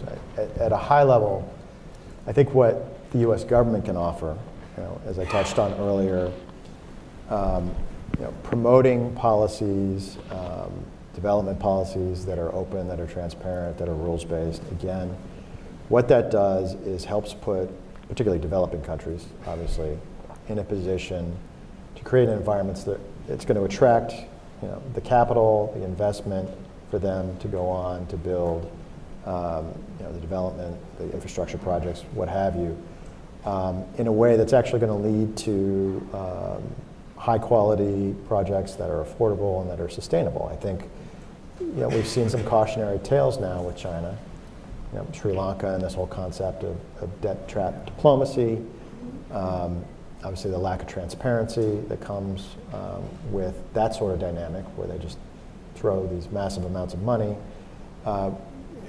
This is purely anecdotal, but in my travels we hear a lot about projects that ultimately turn out to be subpar in the extreme, and they end up having to rebuild something 2 years later. So, beyond what we can offer at a policy level, we're working a lot on, again, with developing countries to shore up policies related to corruption on a variety of different policy issues, but also, like Japan and other countries, we have world-class companies. And I think a lot of our policies benefit from the fact that they are informed, not just by industry. We have other stakeholders that should be at the table and are at the table. But we get the benefit of, we're not developing policy in the abstract. We're actually hearing from people on the ground who understand the issues. And again, it's got to be balanced. It's not exclusively industry. But they're deep, and we have deep expertise at the industry level. We have, I think, policies that are very well informed generally in terms of what they're trying to achieve. And I think I've been a little surprised in my role over the last 2 years. That's not always the case in a lot of places around the world. And that's not specific to the Indo-Pacific. I think in some places there's a deeper suspicion of industry. But I think our model since World War II is we're looking for partnerships. We're not looking for, again, sort of a debt trap diplomacy type dynamic. And I think you want a win-win, and you want the situation to be mutually beneficial. So again, I think that's why we're engaged in these dialogues, and we're talking about collaboration with partners as opposed to perhaps the other dynamic that we sometimes talk about. So that was very high level because I think we got very specific about a lot of the issues, but I think that sort of dovetails well because a lot of productive engagements going on. You did go through some of the specifics in your first opening statement, so appreciate that. Gloria, briefly, I want to give the audience at least one quick round. What we bring isn't the $143 million that was allowed. We bring the whole of government, the whole of U.S. government at the table, and the expertise that we bring. At the same time, we bring the U.S. companies at the table, and the innovation, the creativity, and that they bring to the table. It's quite different, really. And then we also bring other donors together. And so it is not just one thing that we bring. But the most important thing, I think Jim has talked about, is the value, the American value of creating sustainable, self-reliant development in the countries. We work with the countries to develop policies that will be able to make them self-reliant, not dependent, not totally in debt. We also, when we bring projects, we make sure that we use labor that is available in the countries. Some other country that you mentioned bring their own labor and therefore does not create employment in the countries where they work. So in short, I think we can respond to all the needs. We bring all of government, all of our businesses in the United States, and all of like-minded partners at the table in each of the country where we work, working with them to help them get in a long-term, self-reliant journey rather than a short-term debt trap that some others. Some others. Will remain nameless. Okay. Right. All right. Thanks so much. The authorities have told me I can buy 5 minutes of time to let maybe 3 questions be asked in a cluster, and then we'll try and get through those, and then let the next panel enlighten you further. So if you have a question, please raise your hand. There are microphones. Identify yourself and ask a brief question. As I say, I'll take a cluster of who's the brave person who's going to go first. All right, there's somebody right there. Is there anybody over here? I'm trying to look as far afield as I can. Okay, there's a gentleman there, and then a third hand. And way in the back there. Okay. Thank you, Seth Rose, Anarif Institute. If you could briefly, and I guess maybe Mr. Komoto. Be interesting to hear your perception on the demand side versus the supply side. Obviously, you know, with you're a technology leader in the region, and India and Vietnam are exponentially growing, and they need that for their economic development. But at the same time, I'm wondering, you know, how much of the thought goes into efficiency on the demand side versus the energy and thought into the supply side? Okay, efficiency, demand side efficiency. Okay, and I forgot who I called on next. I know, there he is. Okay. Atarav Gupta, Georgetown University. I'm wondering if any of you see a market for nuclear energy in Asia, and if so, if that's something that the United States is interested in pursuing. Okay, good, short, clear question. And then the gentleman back there. Yep. Murad Said Ahmedov, Eurasia Foundation. I have a question to I'm not sure. Can you turn the microphone towards you? To the representatives of Vietnam and India about development of nuclear power plants in their countries, because of India closely works with Rosatom, and they, I think, building Kudam Kulam nuclear power plant, whereas Vietnam, I think, they canceled the deal about how they see respectively develop a nuclear power plant in their country. Okay, so we have a pair of nuclear questions for the Indian and Vietnamese colleagues about your development on that side, and Komoto-san on efficiency. And then whoever wants to perhaps talk about the U.S. supply of nuclear. I actually didn't hear the second question very well. The second question was about whether there are opportunities in the nuclear energy sector for the U.S. And are we interested in pursuing those issues? But let's start with the efficiency question. Okay, thank you very much for your question. Let me start with the statistics in Japan. Japan is a country with a very low self-sufficiency ratio, energy sufficiency ratio. We went down to 6% after the Fukushima incident, and now it has risen a bit recently, but still at the level of 10%. For example, for your information, for example, U.S. self-sufficiency ratio is about 93%. Canada, 174%. 10%. Japan is one of the very lowest countries, even in OECD countries. So we depend a lot on countries, energy abroad.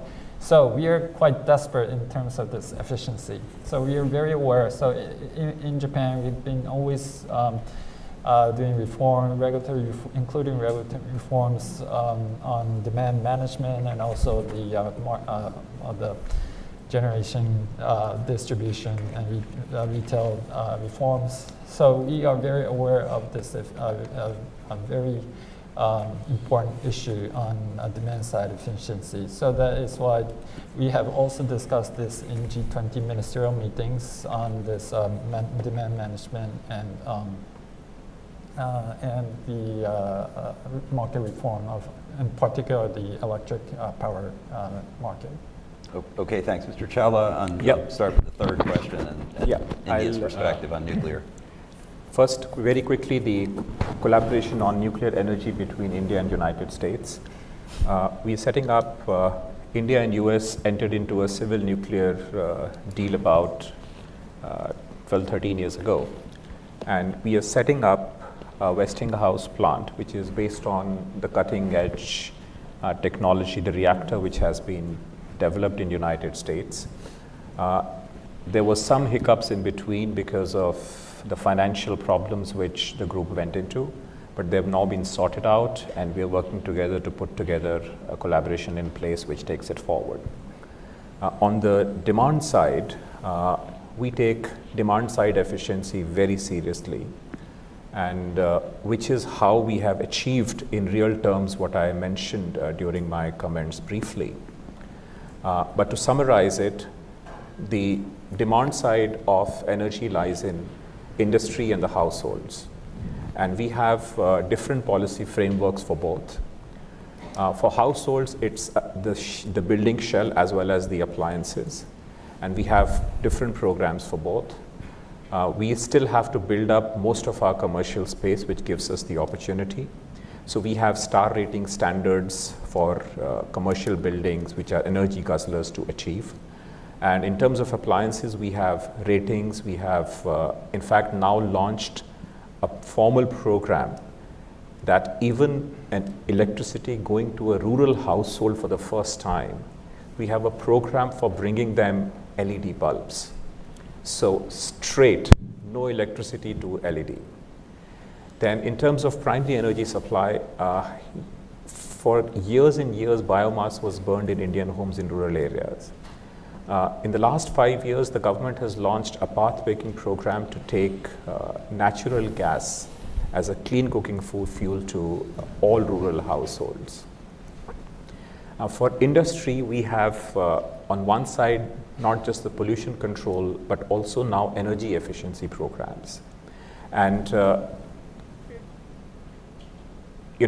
people have evolved more complex mechanisms like cap and trade, markets. So intellectually constrained people like me do simple things. So we imposed what is called our own version of carbon tax, which was called the coal cess. And we imposed, we started with $1 per ton, but today it is 400 rupees, which is almost $7 per ton. And this is giving us a resource which goes into a separate fund. And this fund is then deployed into energy efficient efforts across the economy. Thank you. Excellent. So 30 seconds each for Mr. Nguyen.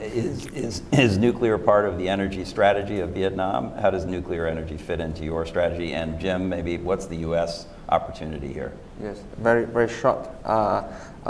In the past, 10 years ago, we also have a plan for nuclear power in Vietnam. But after the incident in Japan, we cancel it. And we now turn to renewable energies and LNG, as I mentioned earlier. And I think that it will be a win-win cooperation between Vietnam and the US and other partners. For Vietnam, we have more energy sources, diversified technologies.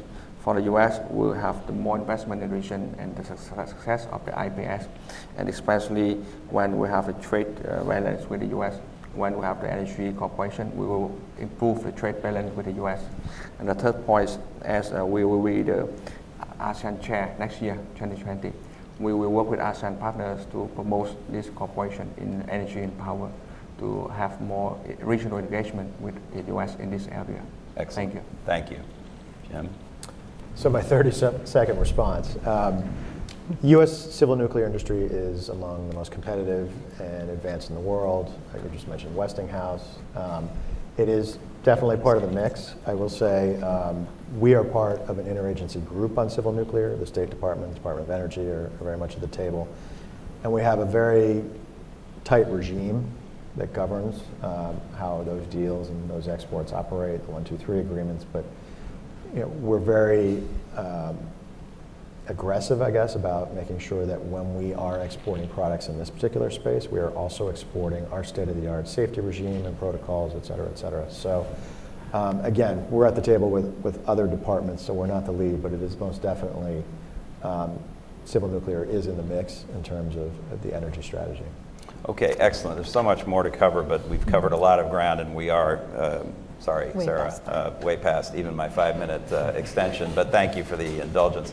So please join me in thanking this great panel for their insight. And we will scoot off, and the next panel, I think, is invited to come up. Thanks. Thank you. My name is Nikos Tsafos, and I'm a senior fellow with the Energy and National Security Program here at CSIS. And thank you first for sticking around. This is the concluding act of this morning's event, and I'm really excited about this panel because we're going to have a great diversity of perspectives to really add to the conversations we had in the first two panels. We have 5 speakers, so I'm not going to read their bios because that will mostly get us to run out of time. But very quickly, right next to me is Dave Turk. He was with the International Energy Agency. Todd Abrajano with the U.S. Trade and Development Agency. Clay Nesler with Johnson Controls. Tommy Joyce with the Department of Energy. And Khary Cauthen with Cheniere Energy. So we have a great mix of multilateral U.S. government, private sector, U.S. government, private sector. So we're going to have a really fun conversation talking about this region.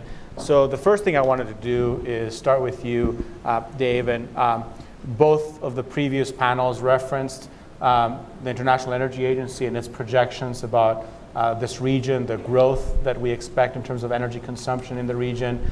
So let me ask you to defend yourself.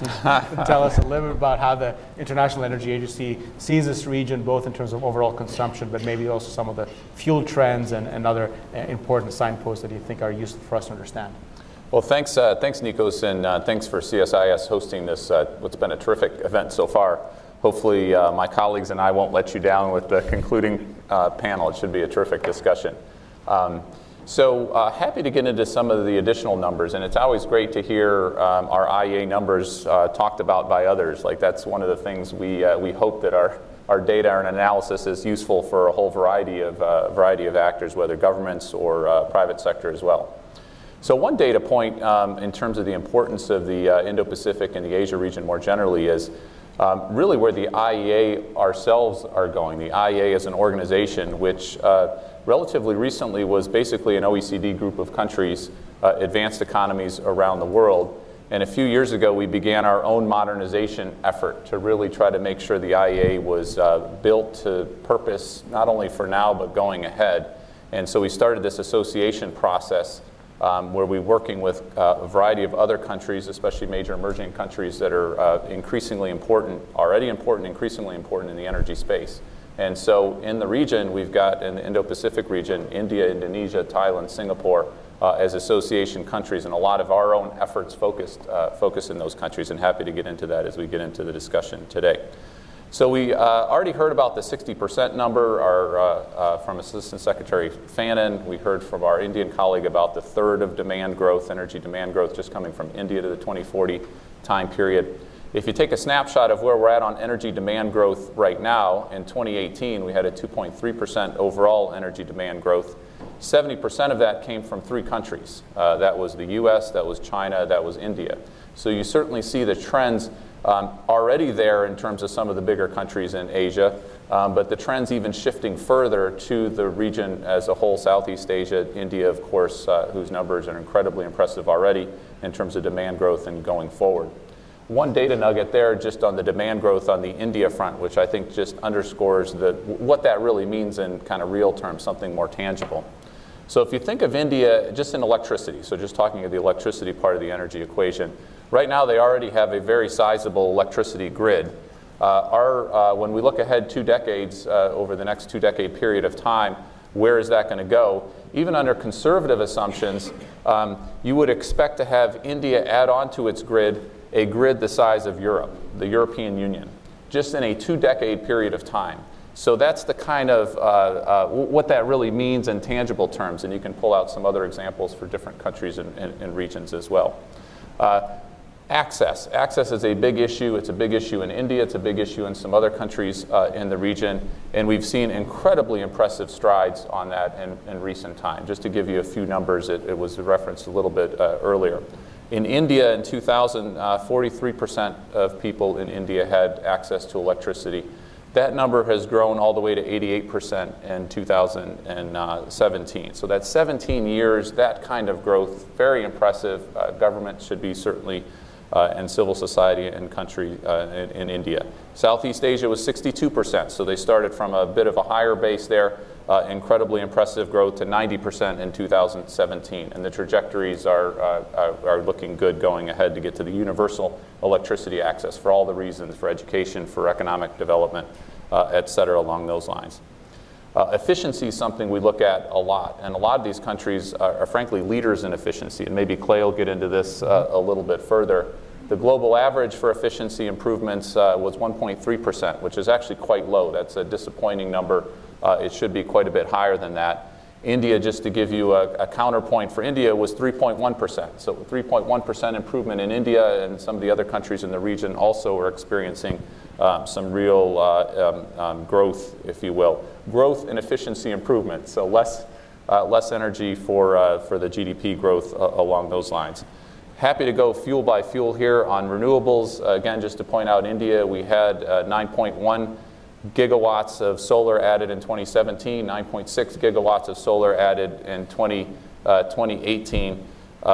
Southeast Asia, frankly, some of the countries could do more. There's a huge solar resource. There's a huge resource more generally for renewables, and some countries aren't doing as well as they could be doing, should be doing, and there's a number of reasons. Maybe we'll get into that in the panel as well. So a few numbers there. Happy to get into some other numbers if there's particular sectors or areas that folks are interested in. But this region is big. It's only getting bigger and more important, certainly in the energy sense. Well, thank you for that framing comments, David. We're definitely going to come back on. I definitely want to talk about renewables more, and maybe also coal. What I want to do now is go through the rest of the panel, and the question is more or less the same. Talk to us about what your company or organization or agency is doing in the region. How do you think about the region? What are the opportunities that you see? And we'll start with you, Todd. Thank you, Nikos, and also thanks to CSIS for putting the forum together today. For those of you that are not familiar with USTDA, U.S. Trade and Development Agency, we are the early stage project preparation arm of the U.S. government. We have a dual mandate, which is unique, the first of which being helping build large-scale infrastructure projects in emerging markets across the globe, and secondarily, increasing U.S. exports for U.S. industry. And so that dual mandate gives us a unique positioning to be able to do the work that we do, especially within the Indo-Pacific region. So how do we do what we do? First thing that we do, and what we're known for, are feasibility studies. We do feasibility studies all across the globe. We've done a number of them in the Indo-Pacific through the 27 years that we've been a federal agency on our own independently. We do these feasibility studies to create bankable projects that can increase the energy security of the countries that we're partnering with, as well as provide affordable and efficient energy for the citizens of those countries. To give you an example of a recent feasibility study that we did, I was in Hanoi just a couple of months ago in May to sign a $1.5 million grant with Vietnam Electricity, which is going to help them select a site for an LNG terminal, as well as help them with their gas-to-power production in southern Vietnam. And so that's just an example of the things that we do on the feasibility front. We also do technical assistance projects, which can help with legal and regulatory reforms in the countries where we work. This is highly important, and we recently, the executive committee of our agency recently supported a workshop series throughout the Indo-Pacific region to do standards and regulatory work in those countries as well. And then lastly, we do reverse trade missions and conferences where we bring buyers and procurement officials and other government officials from the countries that we work with to the United States to showcase U.S. industry and technology solutions. It's an important thing. It builds relationships, and it really helps create free and open markets across the globe, and specifically within the Indo-Pacific region. As I mentioned, we've been around for 27 years. We've done over 800 activities throughout the Indo-Pacific region, which has accounted for over $15 billion worth of exports from the United States. What do we see within the region? Lots of opportunity and lots of growth. So much so that within the agency we're reallocating a lot of our resources specifically towards the Indo-Pacific region. And we're working a lot with our partners throughout the interagency of the U.S. government to bring more resources into USTDA to do more of the work that we're currently doing. Lastly, let me talk about some of the work that we do with partner countries as well. Last year in October, myself and our acting director, Tom Hardy, went to Tokyo to work with the Ministry of Economy, Trade and Industry in Japan. And we partnered with them. We signed a memorandum of cooperation with them in November 2017. And the first project that we did within that memorandum was a dual sort of reverse trade mission where we brought folks from Indonesia, the Philippines, and Vietnam to Tokyo to learn about LNG and all of the things that go with building terminals and buying LNG from foreign markets. And then just last month in June, we brought a number of officials here to the United States as well. And we actually took them down to Sabine Pass and showed them Cheniere's facility as well. So across the board, we are doing a number of different things to promote increased energy efficiency, increased energy security all throughout the Indo-Pacific region. And we're very likely to continue to do more over the next several years. Fantastic. Thank you so much. Clay, the same question for you. Great. Good morning, everyone. Thanks to CSIS and thank you, Nico. It's a great pleasure to be here today. I'm with Johnson Controls. We're a Midwestern company, sort of. In 1883, our founder, Professor Warren Johnson, invented the thermostat. Coincidentally, across the country in Pennsylvania, a gentleman named John Frick was inventing industrial refrigeration. Those companies came together about 110 years later and formed the basis for Johnson Controls today. Our businesses in heating, ventilating, air conditioning, industrial refrigeration, building controls, life safety, and security systems. I tried to count how many times efficiency and cooling came up in the first panel, and I lost count. That could not be a better introduction to our company, I think. We are global leaders in efficiency and in cooling. We operate in 150 countries. Specifically about the Indo-Pacific, $7.2 billion in revenue. We've been there for a really, really long time. We have 300 company offices, 20,000 employees. If I double click on India, which seems to come up every couple minutes here, we have 3,000 employees. We're in 150 cities, and we have 250 partners selling our products, many of which are exported from the United States. Being from the private sector, we know the importance of policies as key enablers for markets, but we also believe that without purchase orders, there's no progress.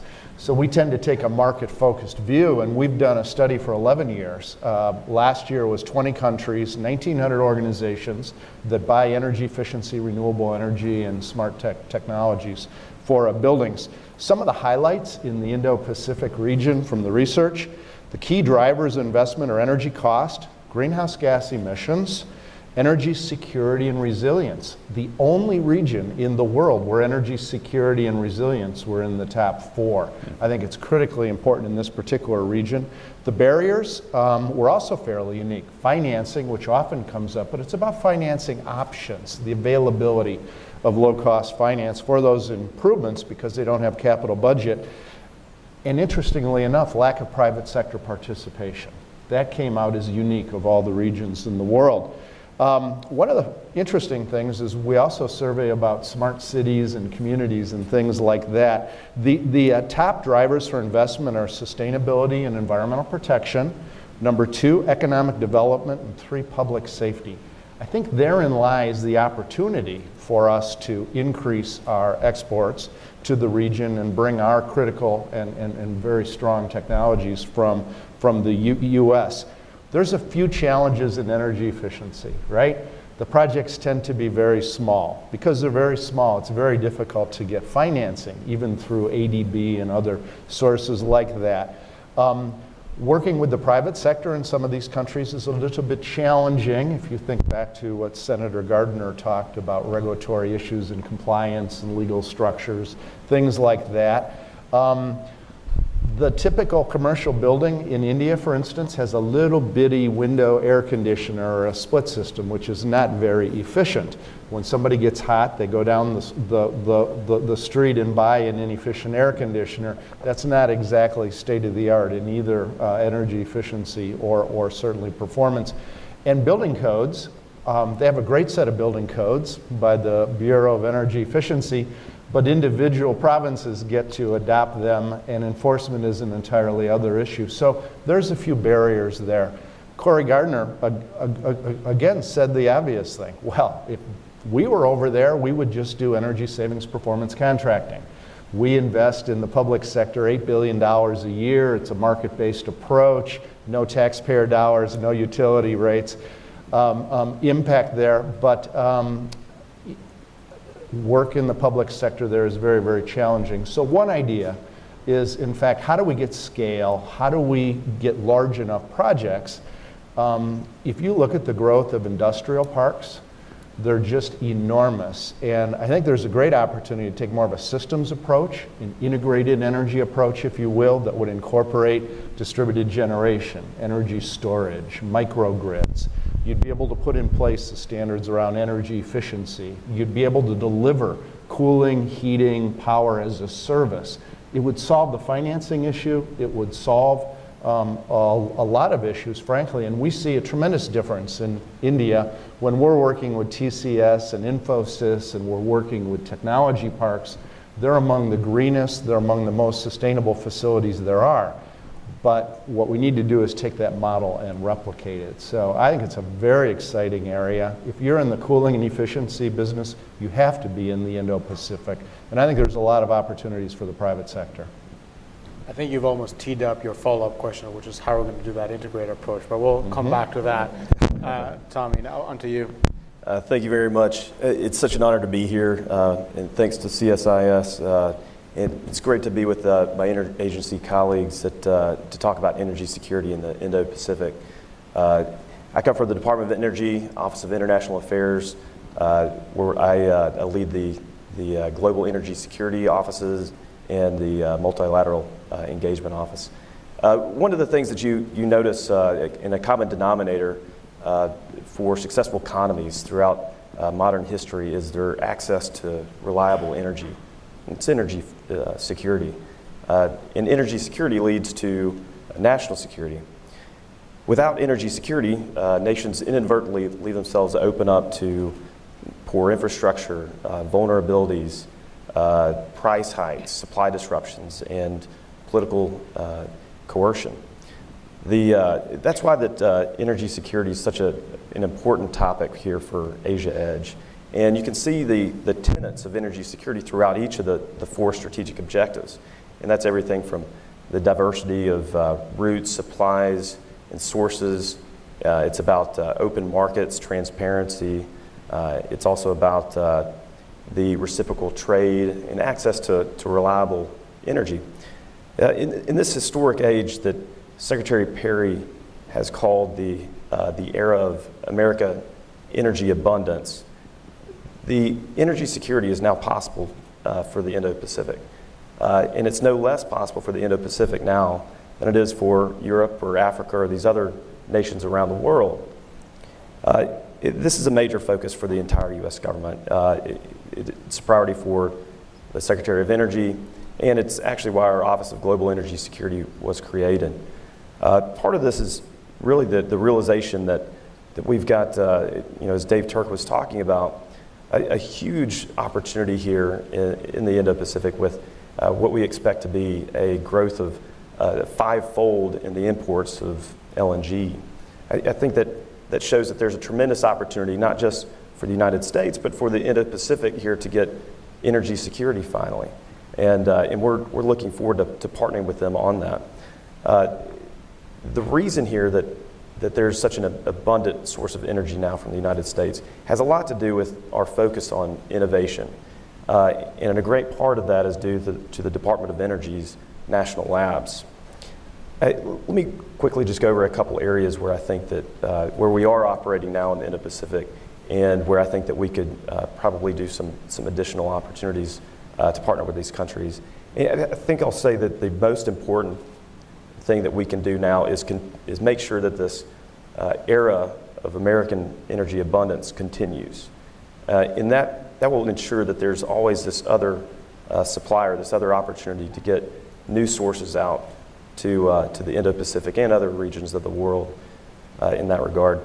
Second to that, I'd say that the same labs that made this era possible are available now. And they want to provide some of these technologies or expertise to work with countries in the Indo-Pacific so that they can realize their own energy abundance, their own success in whatever energy mix that they choose. I'll also add there that the labs are very keen to work and share new technologies that we're working on. And this is everything from carbon capture, utilization, and storage. It's optimization of coal-fired power plants. And they're more than willing to work with countries and help with feasibility studies, the things that USTDA was discussing. Another area that we're looking at is LNG and providing LNG to island nations that couldn't typically get it because maybe it's the small scale of the imports that they receive. So our labs are looking at small scale LNG tankers and small scale floating surface regasification units and storage. So I think this will do a lot, because you can imagine all the coastline that we've got in these countries in this area. I think that's very important. Another area that's less often discussed, and it's a future technology, is small modular reactors. And the reason I mention that is that small modular reactors have the capability here to provide multiple different customary benefits.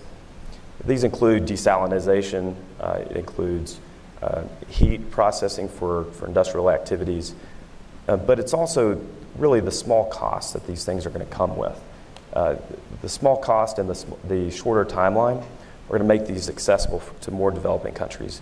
And I think that's a really good opportunity for the Indo-Pacific region.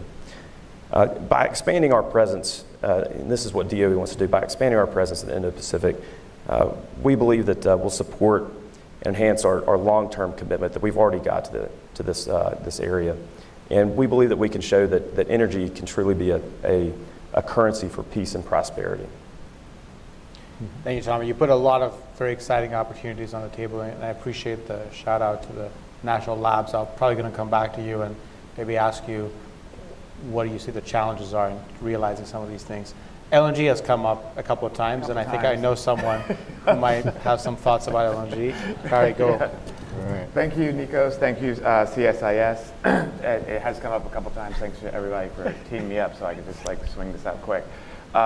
Those who don't know about Cheniere Energy, essentially we operate out of 2 locations in Sabine Pass, which is in Louisiana, and now Corpus Christi in, obviously, Corpus Christi, Texas. We purchase U.S. natural gas, freeze it into a liquid, and send it globally. Nearly half of those shipments to date, we're just over 700 shipments globally. Half of those have been to the Indo-Pacific region. And so energy trends in the region, if you do it by volume and by sales, this is a very important region.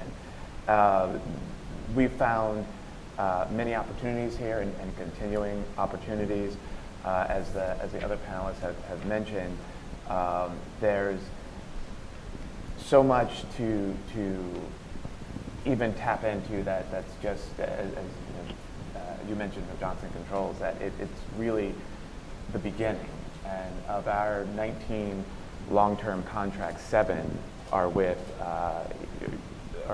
those in the Indo-Pacific area, and that's really just only the burgeoning of many of those countries, and really starting to get that energy security, that energy diversity, all the isms that we speak of, that we think is really just at the beginning. And as Cheniere is the first U.S. LNG company to export internationally from the lower 48, it's really just the beginning on the U.S. side, that there are many other U.S.-based LNG companies that are, one has recently commissioned, an additional one has recently commissioned, so which would add 3 now to the mix, and there's many others. Just check out any FERC meeting. You can see what's in the queue, and it's a very exciting time. Fantastic. I'll probably come back to you, talk a little bit about the challenges of when you talked about over half of the gas going to Asia. That is very concentrated. There's a few markets that are taking a lot, and we can probably do better in diversifying that geographic spread. So, correct. So we'll probably come back to you on that.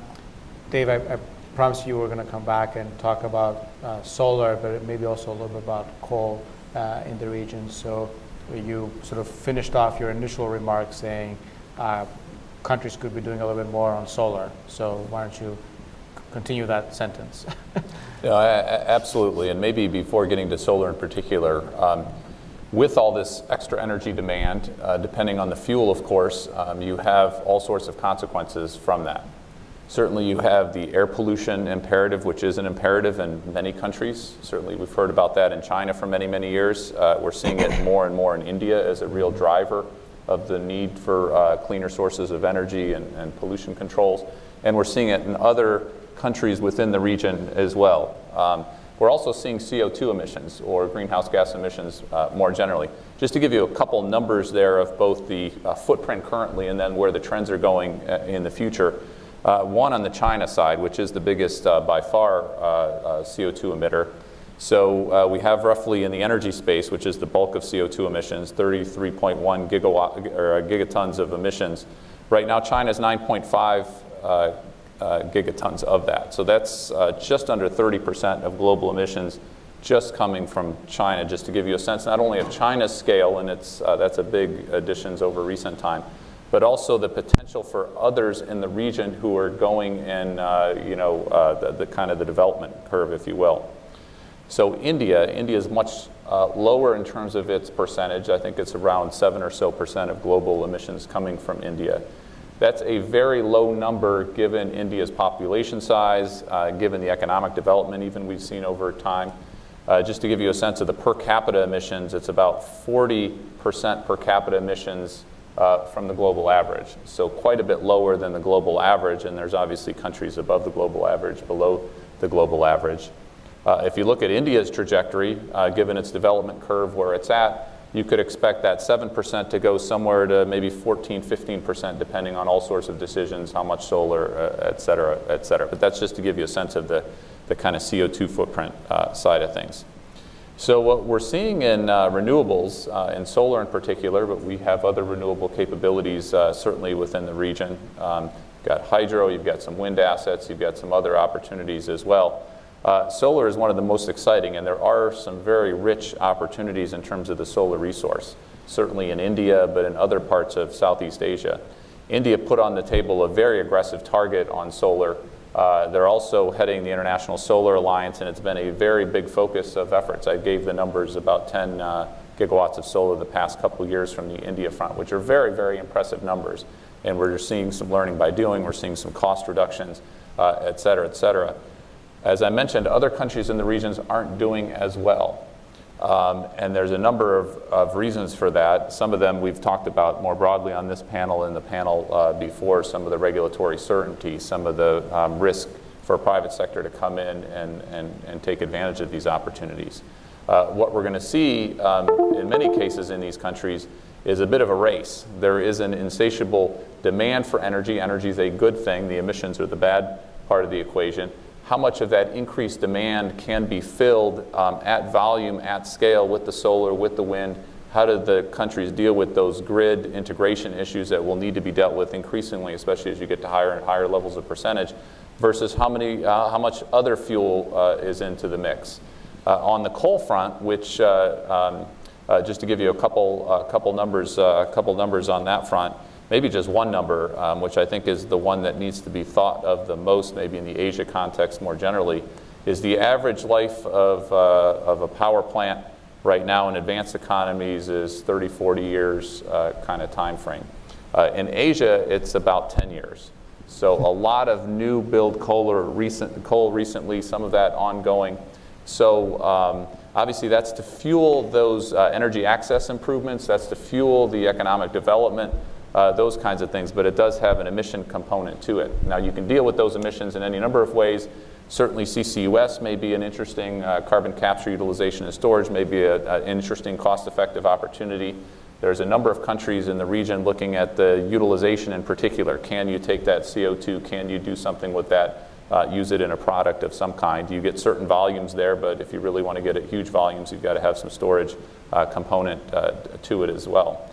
Efficiency is, of course, incredibly important. I raised that before. Clay mentioned some of the both opportunities and challenges, and I'm really curious to hear more on the system integration approach in the industrial parks, Clay. I think that's a really interesting idea to really take advantage of some opportunities in these countries. The more efficient these countries are, all countries are, frankly, then the less energy demand that you will need, and then more of that race with solar, wind, other renewables, more cleaner sources can fill that need from an energy demand side of things. This region is also, of course, very dynamic in a whole range of clean energy technologies. Electric vehicles is one. It's a real priority for many countries in the region. When we go in India or Indonesia or others, there's very aggressive plans to really roll out electric vehicles around the region. Right now, in 2018, we saw a record number of electric vehicles, about 2 million sold globally. 45% of those were just in China. Again, just to give you one data nugget of the importance of the Asia region generally, but we're going to see those kinds of numbers, I think, coming from India, coming from other countries in the regions as well. Fantastic, thank you. Just to tee up your next question so you can think about it as we go down, because a few of you have talked about partner countries, so I do want to come back to this question of, how do you engage essentially with non-members and talk a little bit about the progress that the IEA has made on that front. Todd, let me come to you. Frank Fannon this morning said, if the rules are fair, if everything is level playing field, the U.S. can show up and can compete.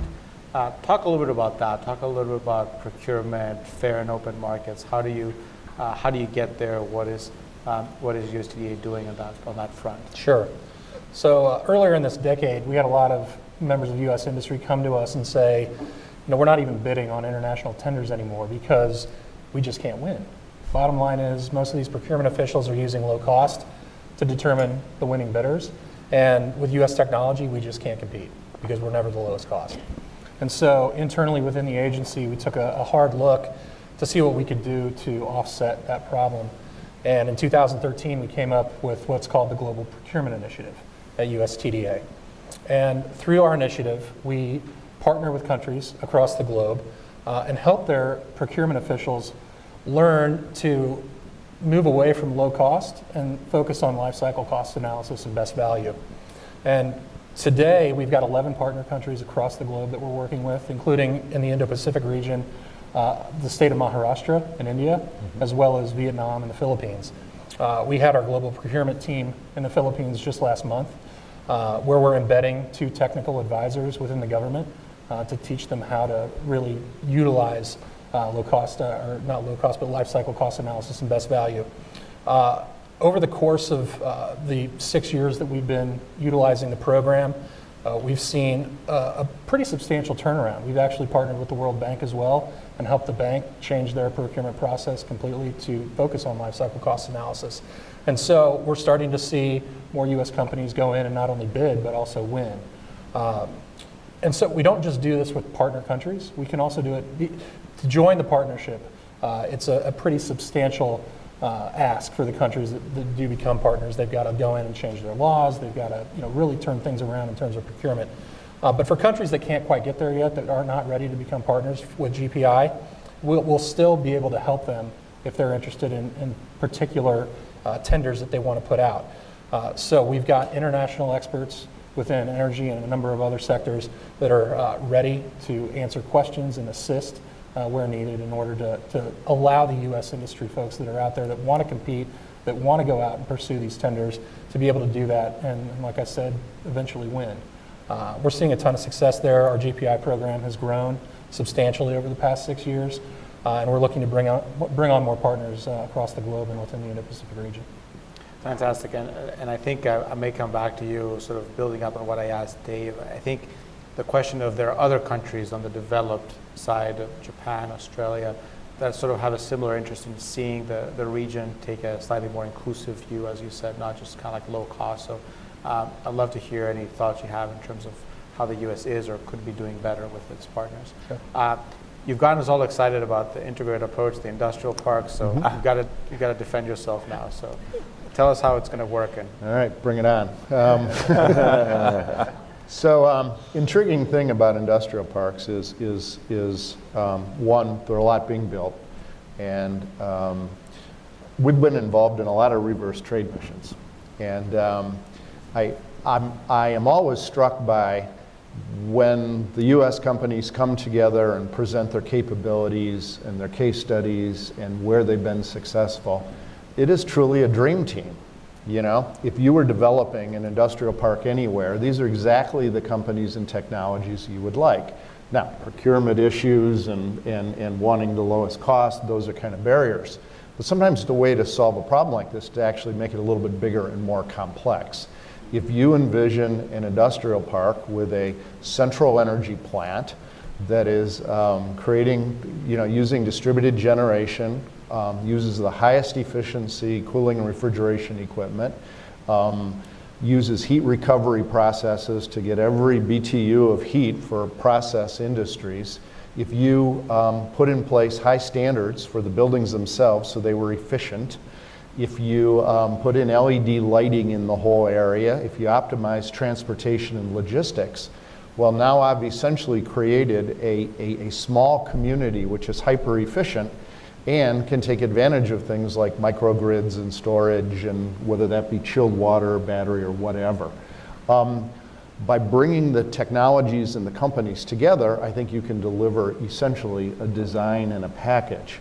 It's also much easier to finance, right? These are all credit-worthy companies with great reputations. They'll stand by the performance of their technologies, much more able to attract both concessionary finance as well as private capital into this. So I think there's something interesting about that. And if you look at major airports in the Indo-Pacific region, they're LEED certified, they're efficient, they're reliable, they use all this kind of technology. I think we know how to do it. I keep reading about New Clark City in the Philippines, which is being designed to be the backup capital to Manila, which is like next to a volcano, over a fault, and subject to monsoons, right? And it's the old air base that we know so well, and there's going to be 1.2 million people there. There's going to be industry, high tech.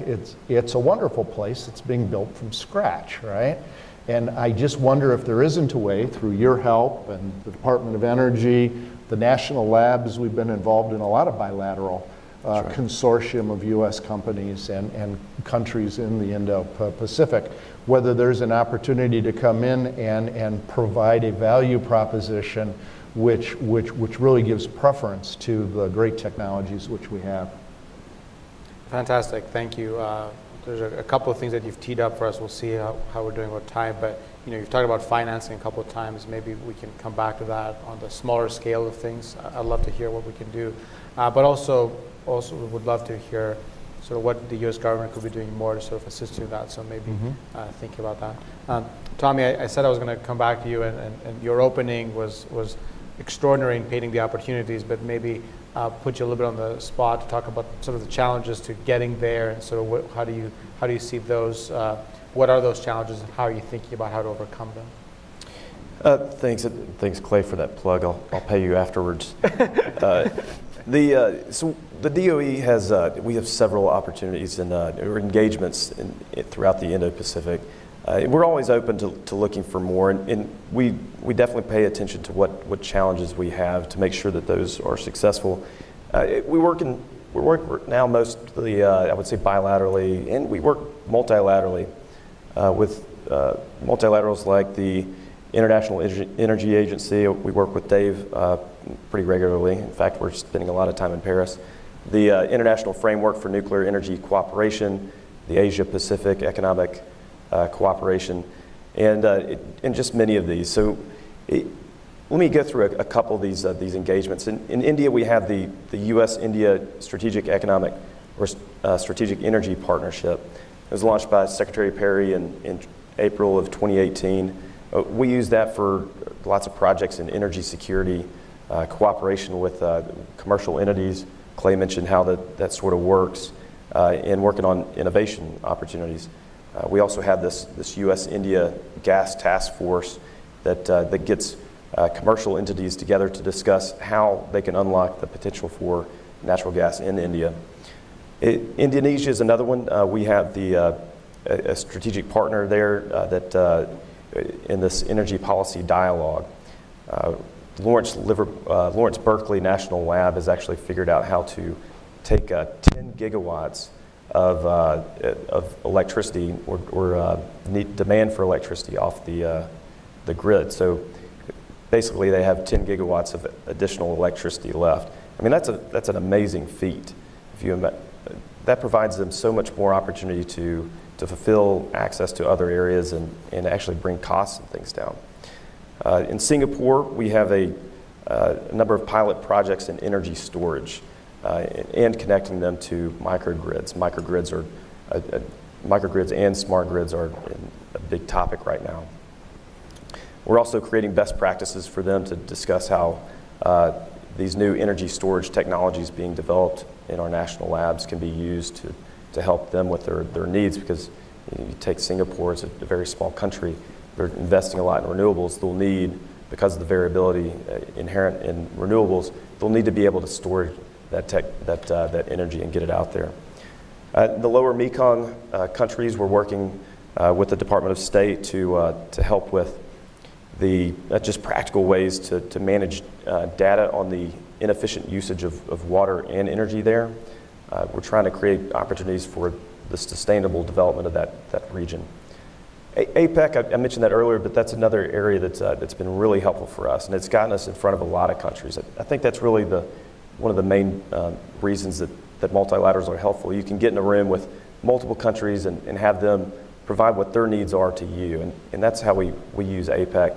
They've been helpful in providing us opportunities to meet with countries on CCUS, countries interested in optimizing their coal-fired power plants, making those much more clean, and also, and this is a really big opportunity for a lot of places, but they're taking a look at their electrical grid and the infrastructure and finding out what the vulnerabilities are, and not only doing that, but preparing them for disruptions, possible disruptions, and lowering the recovery times. I think that's really essential, especially in these countries that are very prone, as we mentioned earlier, to sorts of natural disasters. We have a number of other strategic partnerships in the Indo-Pacific, and that's Japan, Korea, Pakistan, Taiwan. I can't name them all, but these cover everything, the gamut from strategic energy dialogues to cooperation in nuclear energy, a lot of research and development activities. In fact, Japan at the G20 launched the RD20, and it's a new initiative that they're working on for each year to look at R&D in the clean energy space. I think that's something to look forward to. I believe it's going to happen in Paris in the near future. I'm not sure if it's announced yet. So, but it is public. That it is now. It is now. Last panel, making news. Making news. Tweet that one out. I do want to address really quick. So there's a number of opportunities that we're engaged in, but I want to address what Senator Gardner mentioned earlier. The ARIA, the Asia Reassurance Initiative, just huge for the whole government. We're excited about using this to help create an energy strategy which complements the President's mandate through the National Security Strategy. And so we're working with the Department of State to develop this, but it mandates the Department of Energy labs be involved in developing new ways for them to create economic prosperity and growth in the region. So I'll just close by saying the U.S. will remain a leader in innovation and technology, and we're going to be partnered right there with the citizens in the Indo-Pacific to make sure that they have the freedom to realize their own energy future. Thank you, and I really appreciated your focus on both of your comments on security and vulnerability. We may sort of come back on that. By the way, we're going to bleed a little bit over time since we started a little bit late. So if you do need to leave at 11:30, please feel free to do that. But we'll take about 10 more minutes, 15 more minutes at the end of that. Khary, I wanted to come to you on one question that kind of I think we've heard a little bit about, but I certainly encounter a lot, is this idea that, we'd love to do gas, but gas is too expensive. We can't really afford it. Talk to us a little bit about how you see the ability of gas to compete. How can the region use more gas, particularly in the context of some of the staggering numbers that Dave put on the table on coal? But also, I think one of the discussions that has come up a lot in this town over the last few months and longer is, what can the U.S. government do to support that effort? I always like to say that if you want to export gas from anywhere in the world, the U.S. government has some money for you. But if you want to sort of sell gas into this region, the toolkit may not necessarily be there. So maybe share some thoughts on sort of the U.S. government side of things. Sure, and I'm going to largely draw from a lot of Dave and Todd, but also Clay as well, in that where I do think LNG, again speaking from U.S. LNG, U.S. natural gas, where we're competitive is really the starting benefit we have of supply of U.S. natural gas, right? So we'll start there, where our pricing is very competitive against the global market.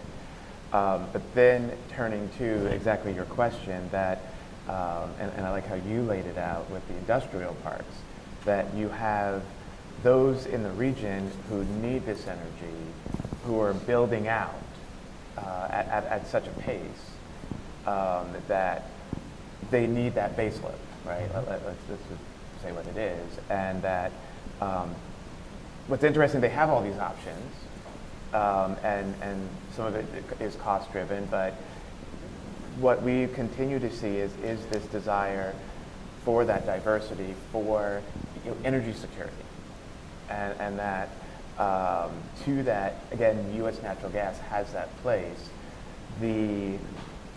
Where the U.S. government is helping with Asia Edge, et cetera, is those resources on the receiving country's end, right? That we as Cheniere aren't.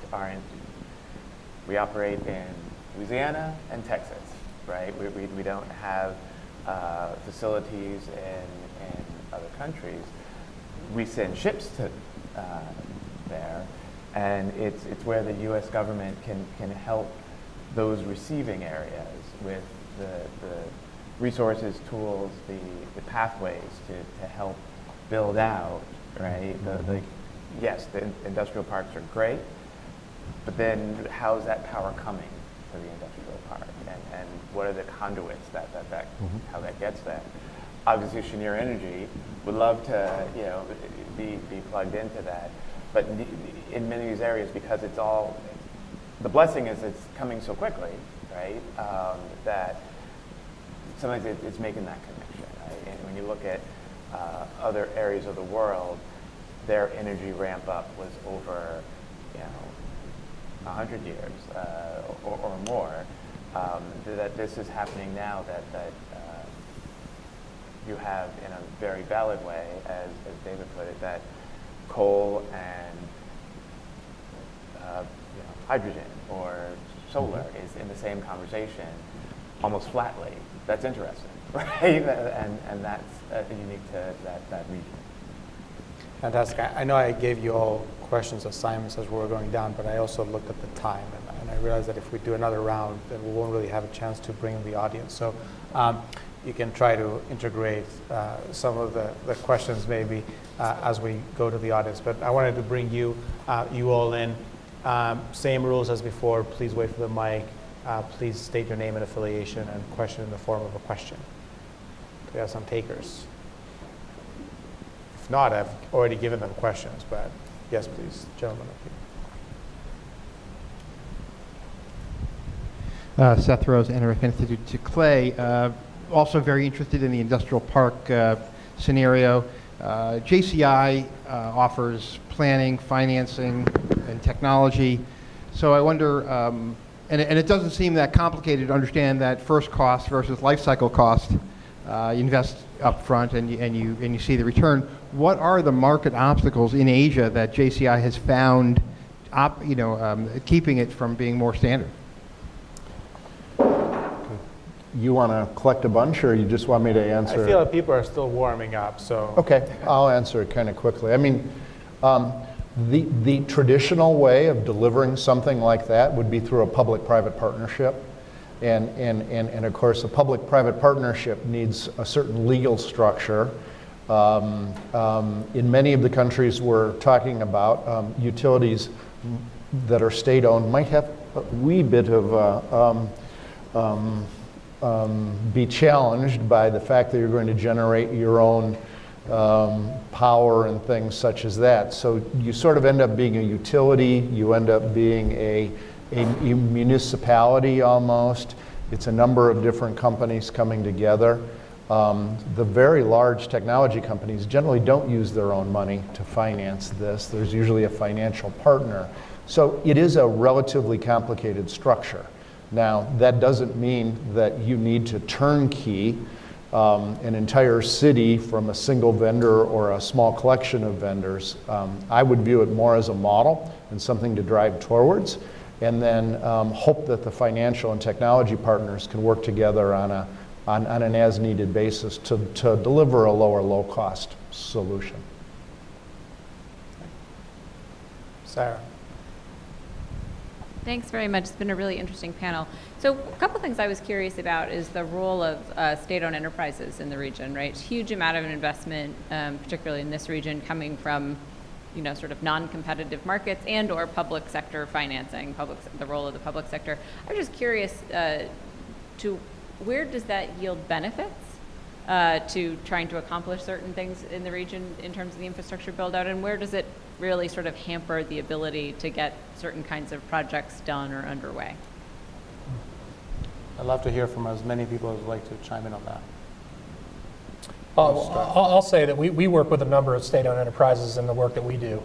Public sector, private sector, it doesn't matter to us, but the projects that we work on with our state-owned enterprise partners, whether it be in the Indo-Pacific or anywhere else, for us, it's good because we have the ability to know that the government has prioritized that project for one thing. They may have the ability to finance those things themselves. And if they don't, we obviously have a number of different financial vehicles that we can help them with. But for us, the bigger obstacle is to try to figure out a way to ensure that once the feasibility study or whatever it is that we're helping them with is done and we move to project implementation, that U.S. companies have the ability to compete for that implementation project, which is why we do the work that we do on technical assistance and GPI and those sorts of things. But we found that working with state-owned enterprises is typically a pretty good deal. And anyone else want to chime in? I mean, Dave, you know, one of the things I always take away from the investment report of the IEA is just how much of the investment is either driven by state-owned enterprises or is in direct response to a policy signal by government. So in a way, in one way or another, it comes back to the decisions of governments. I don't know if you wanted to. Yeah, happy to do that. And I think we were all struck when we did some of that analysis, and we came up with a 70% figure of overall investment in the energy space that is government directed in one way or another, whether state-owned enterprises or other government mechanisms, et cetera. And I'm not sure enough governments recognize that influence that they can have. Obviously, you need to think creatively, you need to think about how to use your levers efficiently, et cetera, et cetera. And certainly within this region, you're seeing some very creative uses, procurement power. Think of what India did with bulk procurement and LEDs and driving down costs there. Other schemes that the Bureau of Energy Efficiency and others are doing. And you see this kind of, glimmers is too small a word, but you see some real opportunities that might be learned on from different countries, from examples along the lines of what I just mentioned in the India context, in governments to feel empowered to be able to move as big and as quickly as they need to deal with some of the challenges that they're facing. And I appreciate that because I think there's sometimes a sort of quasi-instinctive aversion to, you know, state-owned enterprise. Therefore, this is all bad, bad, bad. And I appreciate the more nuanced perspective that both of you put on the table. If there's any questions, you guys are all covered.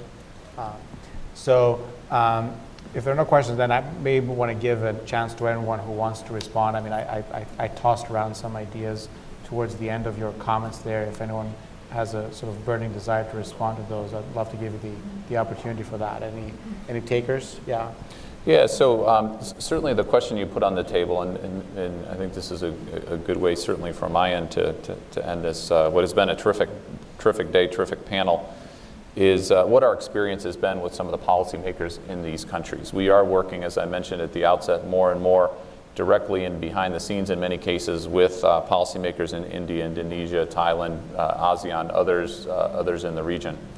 And to me, there's a number of really intriguing lessons learned that I think is quite useful when thinking about Asia Edge or other efforts in this area. One is, I'm struck by how pragmatic, a lot of these policymakers, leading different agencies, ministers, others. And given the sheer volume and range of challenges that they're facing all at the same time, you've really got to be pragmatic. Otherwise, you probably should let someone else take over the job who's going to get the job done. And just think of, can you think of any of these countries?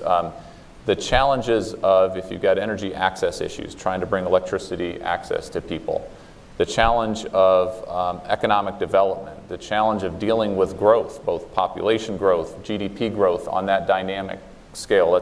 These are all incredibly good things, but trying to deal with them all when you're also trying to deal with pollution, as Tommy rightfully said, trying to deal with the energy security issues that you're facing, especially if you're importing, having to like that is a huge range of challenges. And so it's incredibly impressive to see the pragmatism of these decision makers. And certainly from the IEA side, we see a huge interest to have us channel some of the global expertise and best practices in ways that are independent and credible, that are useful. And I think that's why we've had such good partnerships with these governments. Secondly, and I mentioned this already in the LED example with the Bureau of Energy Efficiency, you see some real policy innovation happening in these countries, maybe a little bit differently than would happen in other countries around the world. And what we're seeing is not only an interest, and again from the IEA, we're a global energy agency trying to channel best practices for countries who are most interested.